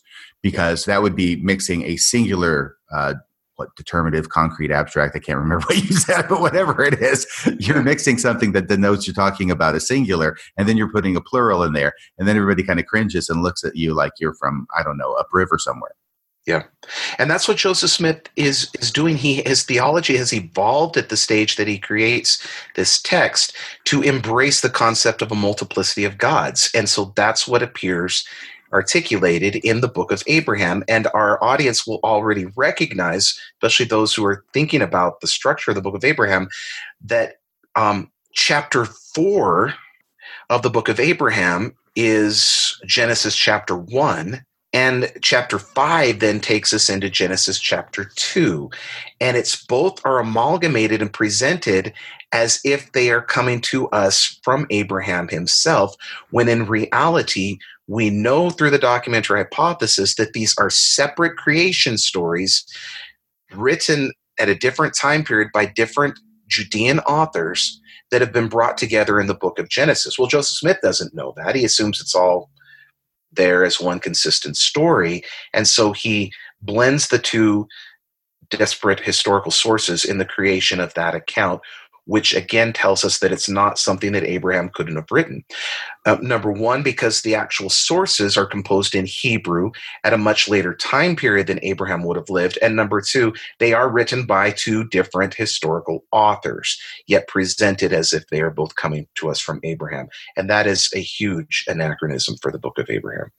David, I'm not sure you've covered this before, but basically as far as a timeline, I know you're going to have to ballpark this even for what the scholars think, but when is it that the scholars believe that the earliest creation account was written? That was Genesis chapter 2. When is it that they believe that the second or later creation account of Genesis 1 was written? And then when do they think that they were combined into the same text? Do you have an idea for those? Sure. Okay, so the first account that we talked about in Genesis chapter 1, which is written later, stems from that priestly source that we discussed earlier, that has the references to Ur of the Chaldees and things like that. So that's around the 500s BCE? Yes, it would have been written probably around that time period. And in fact, although we can't be precise, but it's connected with that priestly tradition, which has text, the parts of it that were influenced by the Jewish exile as well. So, I mean, that particular document probably isn't fully composed until after the exilic time period. Now, I can't say exactly when, if Genesis 1 was written before that and added to the priestly document. I mean, that would take us into a lot of speculation, of course. But that'll just give you an idea as to kind of what we're talking about in the time frame and what was composed. And by the way, as we discussed, that Genesis chapter 1 was influenced by the Babylonian account Enuma Elish, which again tells us that it's written by Judean scribes who are working with those accounts. And we have to take that into consideration because, Abraham would have, not been involved with something along those lines. So then probably being conservative, then the earliest that the latest account would have been written would have been, the 600s BCE? Yeah. Mm-hmm. That's fair enough to say. No earlier than that. Yeah. Yeah. No, okay. Definitely not earlier than that. Now, the second account is a little bit more everybody agrees on what we've just talked about from a scholarly perspective.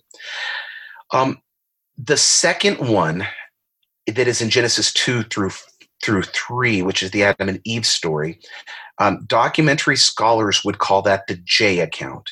And by J, we are using that letter to represent the name Jehovah, or Lord, or Yahweh in Hebrew, which is what that source tends to do in its representation of God. Now, for many years, scholars believed, according to the original version of the documentary hypothesis as synthesized by Julius Wellhausen, that J is the oldest documentary source in the Pentateuch. And it was probably, according to that view, written sometime during the 10th or possibly the 9th centuries BCE. But subsequent studies on that J material have really presented very compelling arguments from my perspective that portions of J cannot be earlier than the 7th century BCE. So it is going to predate the priestly material, and that's quite obvious. Now, it's a bit controversial. Most Israeli and North American biblical scholars continue to believe that J source is a full documentary tradition put into the book of Genesis, but there are many continental or European scholars who recognize it as a separate source, but don't believe that it's a document that we can date and that there are fragments and things like that have been put into. So it's a little bit speculative. It depends on which branch of scholarship we're looking at. We shouldn't get distracted, though, from the fact that regardless of the documentary tradition that a contemporary scholar embraces, everybody acknowledges that these are separate creationist accounts that were produced long after the time period of Abraham. So I think from this, we can once again conclude that the author of the book of Abraham is somebody who created their work after both of those accounts of creation were created and after both of them were placed in sequence in the Bible. Yes, that's not even up for debate, which is, again, one of the reasons why Mormon apologists who are aware of the scholarship and on this will kind of and still want to preserve the text as something ancient and authentic. Historically, will say, oh, well, it was written by a Jewish redactor after these sources were combined and, somewhere in Egypt. And they'll make that argument because of this compelling evidence that we're discussing. I will tell you that it does seem that even in apologetic circles, almost the only thing that's talked about the book of Abraham is chapter 1 and chapter 3, which are sort of the new stuff that Joseph Smith came up with. But when it comes to Abraham chapter 2 and 4 and 5, which is reworked material from the King James Version of the Bible, I don't hear a lot about that from apologists. Do you? No, it's something that's typically ignored. And it's one of the reasons why, going back to our previous discussion, that John Gee disparaged the documentary hypothesis because I obviously he's not going to be concerned that there are sources that an editor like Mormon, is described in the Book of Mormon that did something like that for the Book of Genesis. That's not going to bother him. What fundamentally bothers him is the fact that this evidence is going to show us that the Book of Abraham was not composed by Abraham himself and can in no way historically be linked with that man, assuming that he even was a real person, which he probably wasn't. Well, you're right, because now you've got me looking at it from John Gee's point of view. He's very committed to the idea that Abraham, number one, was a real person, that number two, he must have lived at around 1800 BCE because of that Egyptian influence argument that he has to make the book of Abraham conform to. Mm-hmm. And therefore, how do you explain Genesis 1 and Genesis 2, the two creation accounts showing up in the book of Abraham? That would seem difficult. It's impossible, which is one of the main reasons why he's so adamantly opposed to the documentary hypothesis. And why I never hear him talking about Abraham chapter 4 and 5. Yeah. But we should I know our time is starting to run short, but we should actually, now that we've set that foundation, because it's not just the creation stories that are blended together at the end of the book of Abraham, showing that these are different documentary traditions that are put into the book by Joseph Smith. It's actually, as you, RFM, already led us towards, it's actually in Genesis chapter 2 as well that begins the story of his life. And what is it the documentary hypothesis can tell us about that, David? Okay, let's do it. So this is so fun. Let me actually start just with the book of Genesis itself. I'm putting my reading glasses on here, which I have to use now, by the way. So I have my reading glasses on, and I'm in Genesis chapter 11. Let's start with that, where Abraham is introduced in the genealogy list. So I'm in Genesis 11, and so our audience will know, don't have the King James in front of me. I'm going to look at the Jewish Publication Society translation, and it doesn't matter. It's just a more recent version. So I'll begin with verse 26, which talks about Terah, who is the father of Abram. Verse 26, Terah had lived 70 years. He begot Abram, Nahor, and Haran. Now this is the line of Terah. Terah begot Abram, Nahor, and Haran begot Lot. Haran died in the lifetime of his father Terah in his native land, Ur of the Chaldeans. And if our audience is paying attention, they'll know already, based upon what I shared, what documentary source that's coming from. Remember, Ur of the Chaldeans, that is always P. P. Exactly. Yes. So this is the priestly source. And it makes sense because the priestly source is concerned with lineage and is always going to use a lot of genealogy lists so that it's consistent throughout the tradition. Anyway, continuing, verse 29, Abram and Nahor took to themselves wives, the name of Abraham's wife being Sarai, and the name of Nahor's wife Milcah, and the daughter of Haran, the daughter of Milcah and Iscah. Now Sarai was barren, and she had no child.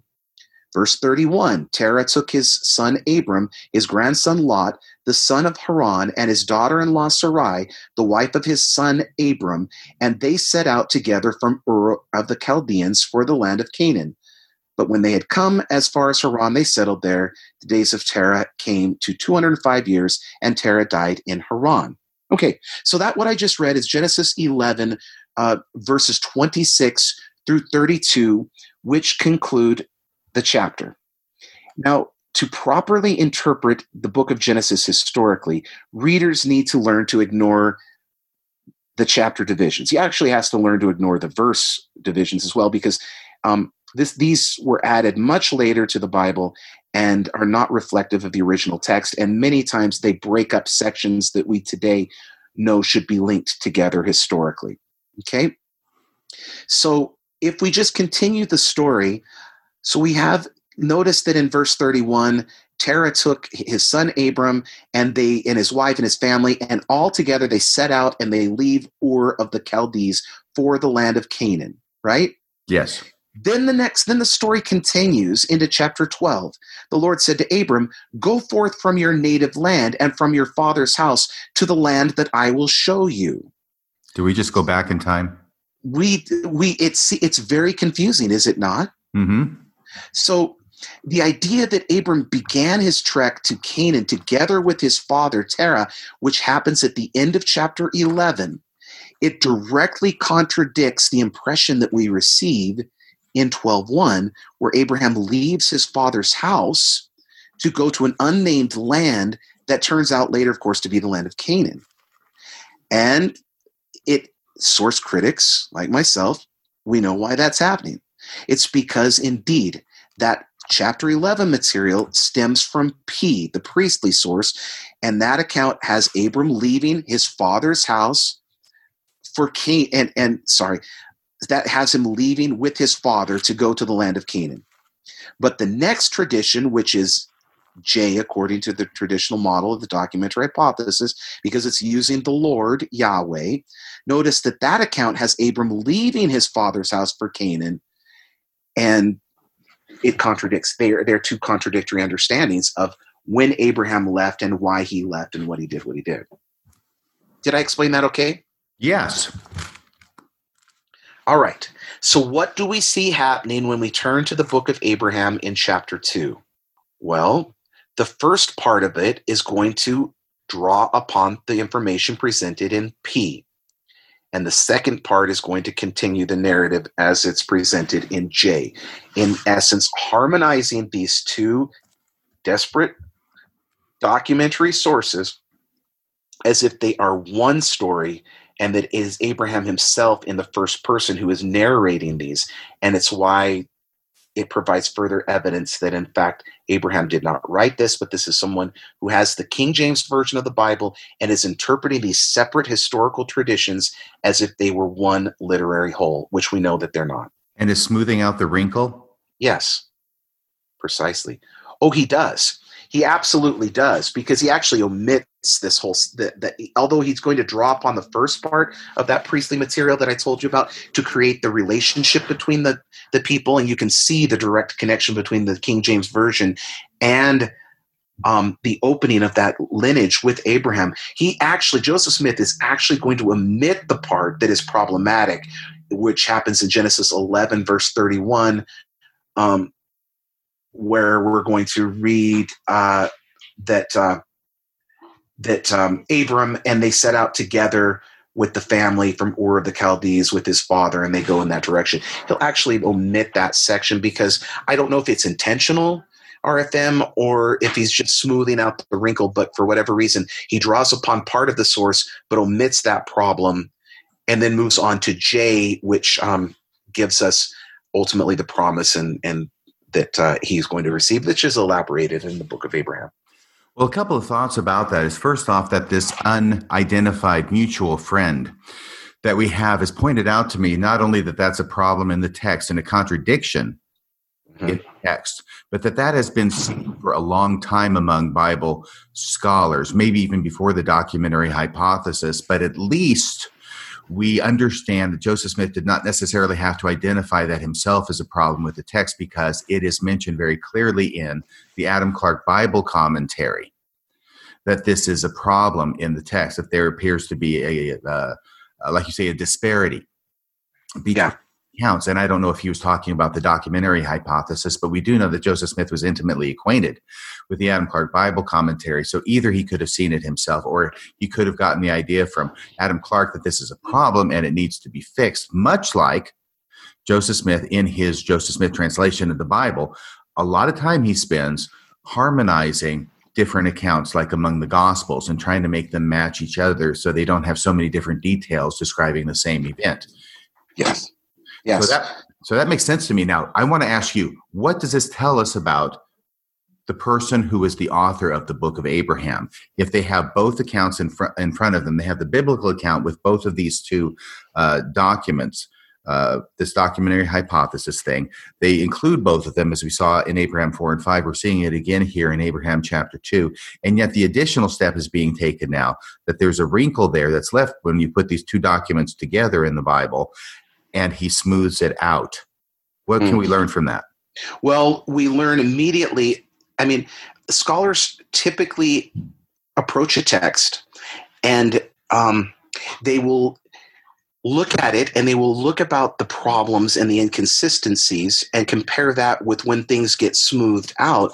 And that is a very strong indication that the older reading is the more cumbersome and difficult, as opposed to the newer one, because it's more likely, historically, what we know about scribalization, that scribes would tend to do exactly what Joseph Smith does here and smooth out the wrinkles, to borrow your terminology, as opposed to bring in problems and contradictions and challenges at a later stage. Did I explain that okay? Oh, yeah. They're doing just what Joseph Smith wanted to do, which is to harmonize the different accounts to make them match each other. Yeah, and so that's a strong indication immediately for scholars that the harmonized and less cumbersome reading is the more recent one, as opposed to, one that has challenges like that. Right. So this appears to be a more recent reading or translation, if I can use that word. Apparently it means anything you want it to nowadays when you're talking about Joseph Smith and his scriptures. But this is a translation that was made long after the time of Abraham. And apparently, I mean, it does use the King James Version English. I can't help but notice that when it's talking about that here in chapter 2. And it very closely follows it, but it goes out of its way to identify and then take care of this contradiction between those two stories told in the Genesis account. Get rid of that. So it appears that this is an authorship of relatively recent date. Absolutely is, without question, because not only does it get rid of that part that is a challenge, but again, returning to the fundamental point, these are two separate sources that are both harmonized and blended together to tell the story of Abraham. So whoever composed this believed that it was one unified story with problems like what we see there that needed to be addressed, but ultimately coming from one individual author, ultimately Moses, right, is what they believed. And yet we know today through modern scholarship that the two sources that appear to form this part of the story of Abraham as he begins his journey from Ur, that they were written long after his time period by different authors. So that tells us right there, again, the anachronism, and helps us understand Joseph Smith as author of this text. Let me throw in one more observation, then I'm going to give the last word to you, because we're coming up here on the end of our 3-hour mark. We may have gotten started a little bit late, but we probably have to end here in a few minutes. Here's the observation that I have, which just occurs to me. I think that if we're going to presume that Joseph Smith wrote the Book of Abraham, I know it's way out there. It's a crazy idea. But if we're going to presume that Joseph Smith wrote that, what I can see him doing here in smoothing out this wrinkle in the text is attempting to restore what he saw as the original version of it, because the original version wouldn't have this contradiction. The original version would be consistent. And therefore, he's doing this as an indicator that he is actually restoring what was originally there. And the irony being is that because he was not familiar with the documentary hypothesis, and that there are actually different documents that were put together and assembled together and overlap each other, and as you've described it, what he ends up doing by smoothing it out, even though he's intending to show he's restoring the original meaning, what he's inadvertently doing is putting his fingerprints on the text itself as being the author. Yeah, precisely, RFM. And we should share with our audience, even though we've done this for 3 hours now, we've really only scratched the surface on all of this information that is out there. So when you combine biblical scholarship and our understanding of ancient Near Eastern history with what Dr. Rittner shared in your lengthy interviews with him and John, it's a no-brainer. That this is a 19th century text produced by Joseph Smith that reflects his theological concerns as they evolved and changed over time, that provides origins and ties in, the African community with curses and Canaanites and things like that are happening as a reflection of his day and age. And this is so important because that is the context for when this book was written. It's very clear. It's a 19th century text. I mean, it's not even up for debate. The evidence is so compelling. And if we take it out of context, which apologists want to do, and put it into the ancient world, well, when you take something out of context, by definition, you change its meaning and you change the purpose for which it was composed and the authorial intent.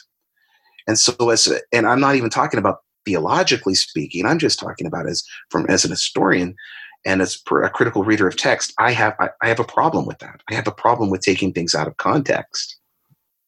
Well, I think then, in summary, as the clock strikes in Julius Caesar, Mm-hmm. uh, Nice. in context, and I think that what you have shown is that even when we do what the apologists ask us to do, which is ignore the man behind the curtain, which is the translation method of the Book of Abraham and how Joseph Smith produced this text, and when we do what they ask us to do and look at the text itself and really dive deep into it, which you were kind enough to allow us to do with your skills and your education and the tools that you have learned in order to look at it, what we end up seeing is the same thing. Mm-hmm. We do. The method of its translation shows or indicates strongly that it was produced by Joseph Smith in the 19th century. Yep. And the text itself, when we just totally don't even look at that part about how it was produced, but look at what was produced, it once again shows that it was produced by Joseph Smith in the early 19th century. Yep. Absolutely. Well, this has been a great, great time. And by the way, I hope to get a promise from you that we can come on again and talk for maybe another 3 hours about chapter 3. We have to do this because I've really enjoyed the friendship that you and I have cultivated, especially over the past couple of weeks, and just bouncing these ideas back and forth with you. I would love to do that. I would feel it would be problematic for me to not end on somewhat of a positive note for believers. Look, we shared last time. People know where I stand. I'm disengaged entirely from the LDS Church, but I articulated this view in Author in the Old Testament, and I stand by it. I do believe that it is rational for a believer to accept the information that we have shared, accept what Dr. Rittner shared, and still approach the book as inspired scripture. Biblical scholars, critical biblical scholars, have been doing that with the Hebrew Bible, the New Testament, for decades now. So if it works for them, it can work for Latter-day Saints. Now, I recognize that it can be a challenge, and the big challenge, RFM, that I see with this, and it's why I'm at where I'm at today, and it has to be acknowledged. If a believer adopts the perspective that I have articulated, and that is that Joseph Smith was actualizing Abraham, the father of the Abrahamic faiths, for a Mormon audience, and producing theology and doctrine that reflected his evolving understanding and that can be inspiring and helpful to Latter-day Saints, and therefore scripture in that sense. If one embraces that, it's the same challenge that one faces with the Book of Mormon, which is not an ancient account, but a 19th century document produced by Joseph Smith. It's what happens, RFM, and I've seen this in my own life, is that it creates a sense of spiritual and religious independence on the part of the believer. Because if you are able to look and say, well, I feel connected with God through this, even though I accept all of the critical evidence and therefore I shift my paradigm, ultimately that does call into question how literal things like priesthood restoration might be that Joseph Smith talked about. And not only does it call those things into question, and of course the apologists recognize it, as do the church leaders, which is why they don't want to go in this direction, but not only does it call into question those issues, but with that spiritual independence, you're starting to recognize that the value of Mormonism is that it has prophetic leadership. And that is ultimately how the church itself uses these texts. I mean, just think about how missionaries use the Book of Mormon.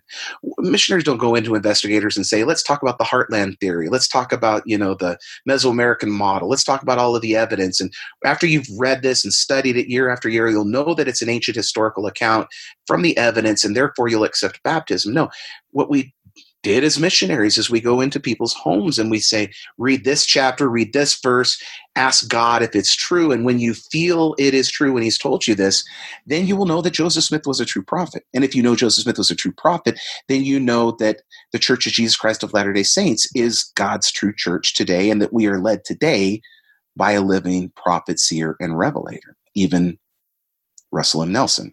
or whoever it might be at the time. So the way the church uses these texts, whether it's the Book of Abraham or the Book of Mormon, is not for the information that's contained in them as much as what they represent ideologically.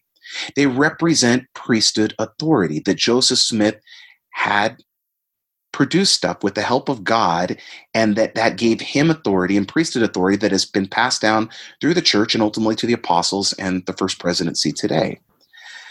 And the problem with taking the approach that I have advocated is that that means the church leaders have to be really, really good.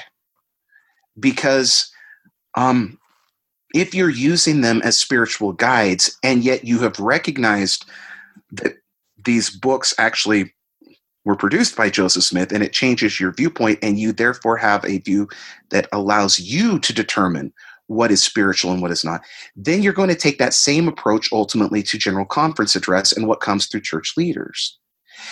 And if what they're giving you, you find problematic, you're not going to stay, because you've already determined that as an individual, that God is speaking to you or not, and whatnot through the text themselves, and that they don't necessarily represent the traditional model of authority that the LDS Church is putting forward.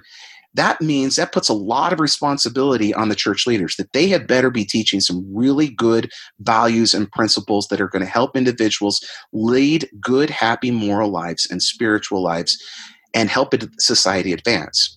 And if they don't live up to that expectation, you as someone who has already adopted a non-traditional model for understanding all of this are going to be very critical of what they're presenting. And that will ultimately lead many people to disengage, as it has myself. So it's not as if my Bible scholarship didn't present challenges. They did, but I was able to resolve those in the way that I've described. But ultimately, that put a huge burden, probably an unfair burden in some ways, upon church leaders to really do what is right and to lead me and my family as spiritual guides. And if they couldn't do that, then what am I left with? Because ultimately, if we think about the Church of Jesus Christ of Latter-day Saints, most Christians believe in an afterlife in heaven. Most Christians believe that they're going to be with their families forever because of Jesus. Most Christians believe in service and kindness and all of the good things, wonderful, beautiful things that are found in the Church of Jesus Christ of Latter-day Saints. And let us not trivialize the fact that it creates a community. But all of those things can be found elsewhere. They can be found in other religions. They can be found in the post-Mormon community of which I'm a part now, and it's become my family and that I love dearly. In fact, I'm happier now than I ever have been in my life. In fact, I've got to share this. I know we're long, but I have to share this analogy. So I grew up as a hippie surfer kid, uninterested in education, passionate about the ocean. And we used to go RFM when I was a teenager. We had this secret spot. We'd park up. It was in Del Mar, if people know where that area is. And we'd park up on top of the hill and hike down with our surfboards through this canyon and go through this long, dark drainage ditch. And it was dark and it was a little bit scary, but you'd get through that drainage ditch and then you would be out on this beach with these amazing waves and sunshine and beautiful ocean, and you'd have it all to yourself. And it would I had some of the best days of my life, of my childhood, spent in that environment. And, I appreciate the feedback that people have given on that first interview where they've talked about that they can tell by the way I talk about these things that I've worked through issues and I am in a good place and I'm not angry or bitter. And it's true. I'm not at all. Because I feel like I went through that dark tunnel with CES, with BYU. I was there at that dark tunnel and going through all of that. And now I'm on that beach again now. And really for the first time in my adult life where I just feel so liberated and free spiritually and independent. And it is a glorious and wonderful thing. And it is ultimately, the truth is my studies in critical scholarship, which gave me the tools that when I found myself at odds with church leaders and the way that they were going, I was able to say, all right, I need to disengage. And that doesn't make it easy. It's a difficult, dark journey through that drainage pipe, like I had as a kid. But ultimately, when you get through that, and those of us who are on the outside, we're on that beautiful sandy beach, and it's a glorious thing. You shot the curl. Yeah. So anyway, I know that was a little bit lengthy and we're over time, but I just felt like a need to kind of share where I'm at and my feelings, kind of sum that up. Thank you for letting me do that. Oh, absolutely. We will let you have the final word, although we're going to definitely have to plan on doing a part 3 here. But for today, thank you so much, David Bokovoy, Professor Bokovoy, Dr. Bokovoy, for coming on the show and speaking to the audience about the Book of Abraham. Really, really enjoyed the conversation. Me too, RFM. I appreciate the opportunity and also your friendship and for the audience that have paid attention. Lots of love. Well, I don't think anybody's fallen asleep. So I'll edit that part there. Except for maybe me. Except for you. Maybe I'll leave it in there. Okay. Yeah. So anyway, closing out. And so until next time, this is Radio Free Mormon, signing off the air. If everybody had an ocean across the USA, then everybody'd be served like California. You'd see them wearing their baggies, Warachi sandals too, a bushy blonde hairdo, surfing USA. You'll catch them surfing at Del, Ventura County line.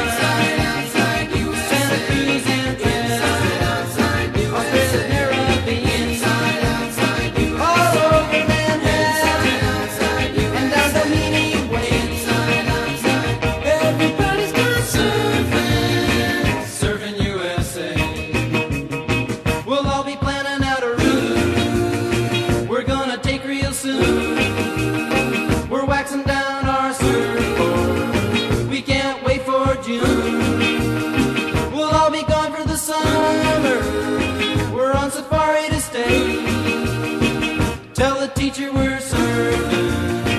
surfing USA. And hang your knees and swans, Pacific Palisades, San Onofre and Sun, Redondo Beach and LA, all over La Jolla, at Waimea Bay. Everybody's gone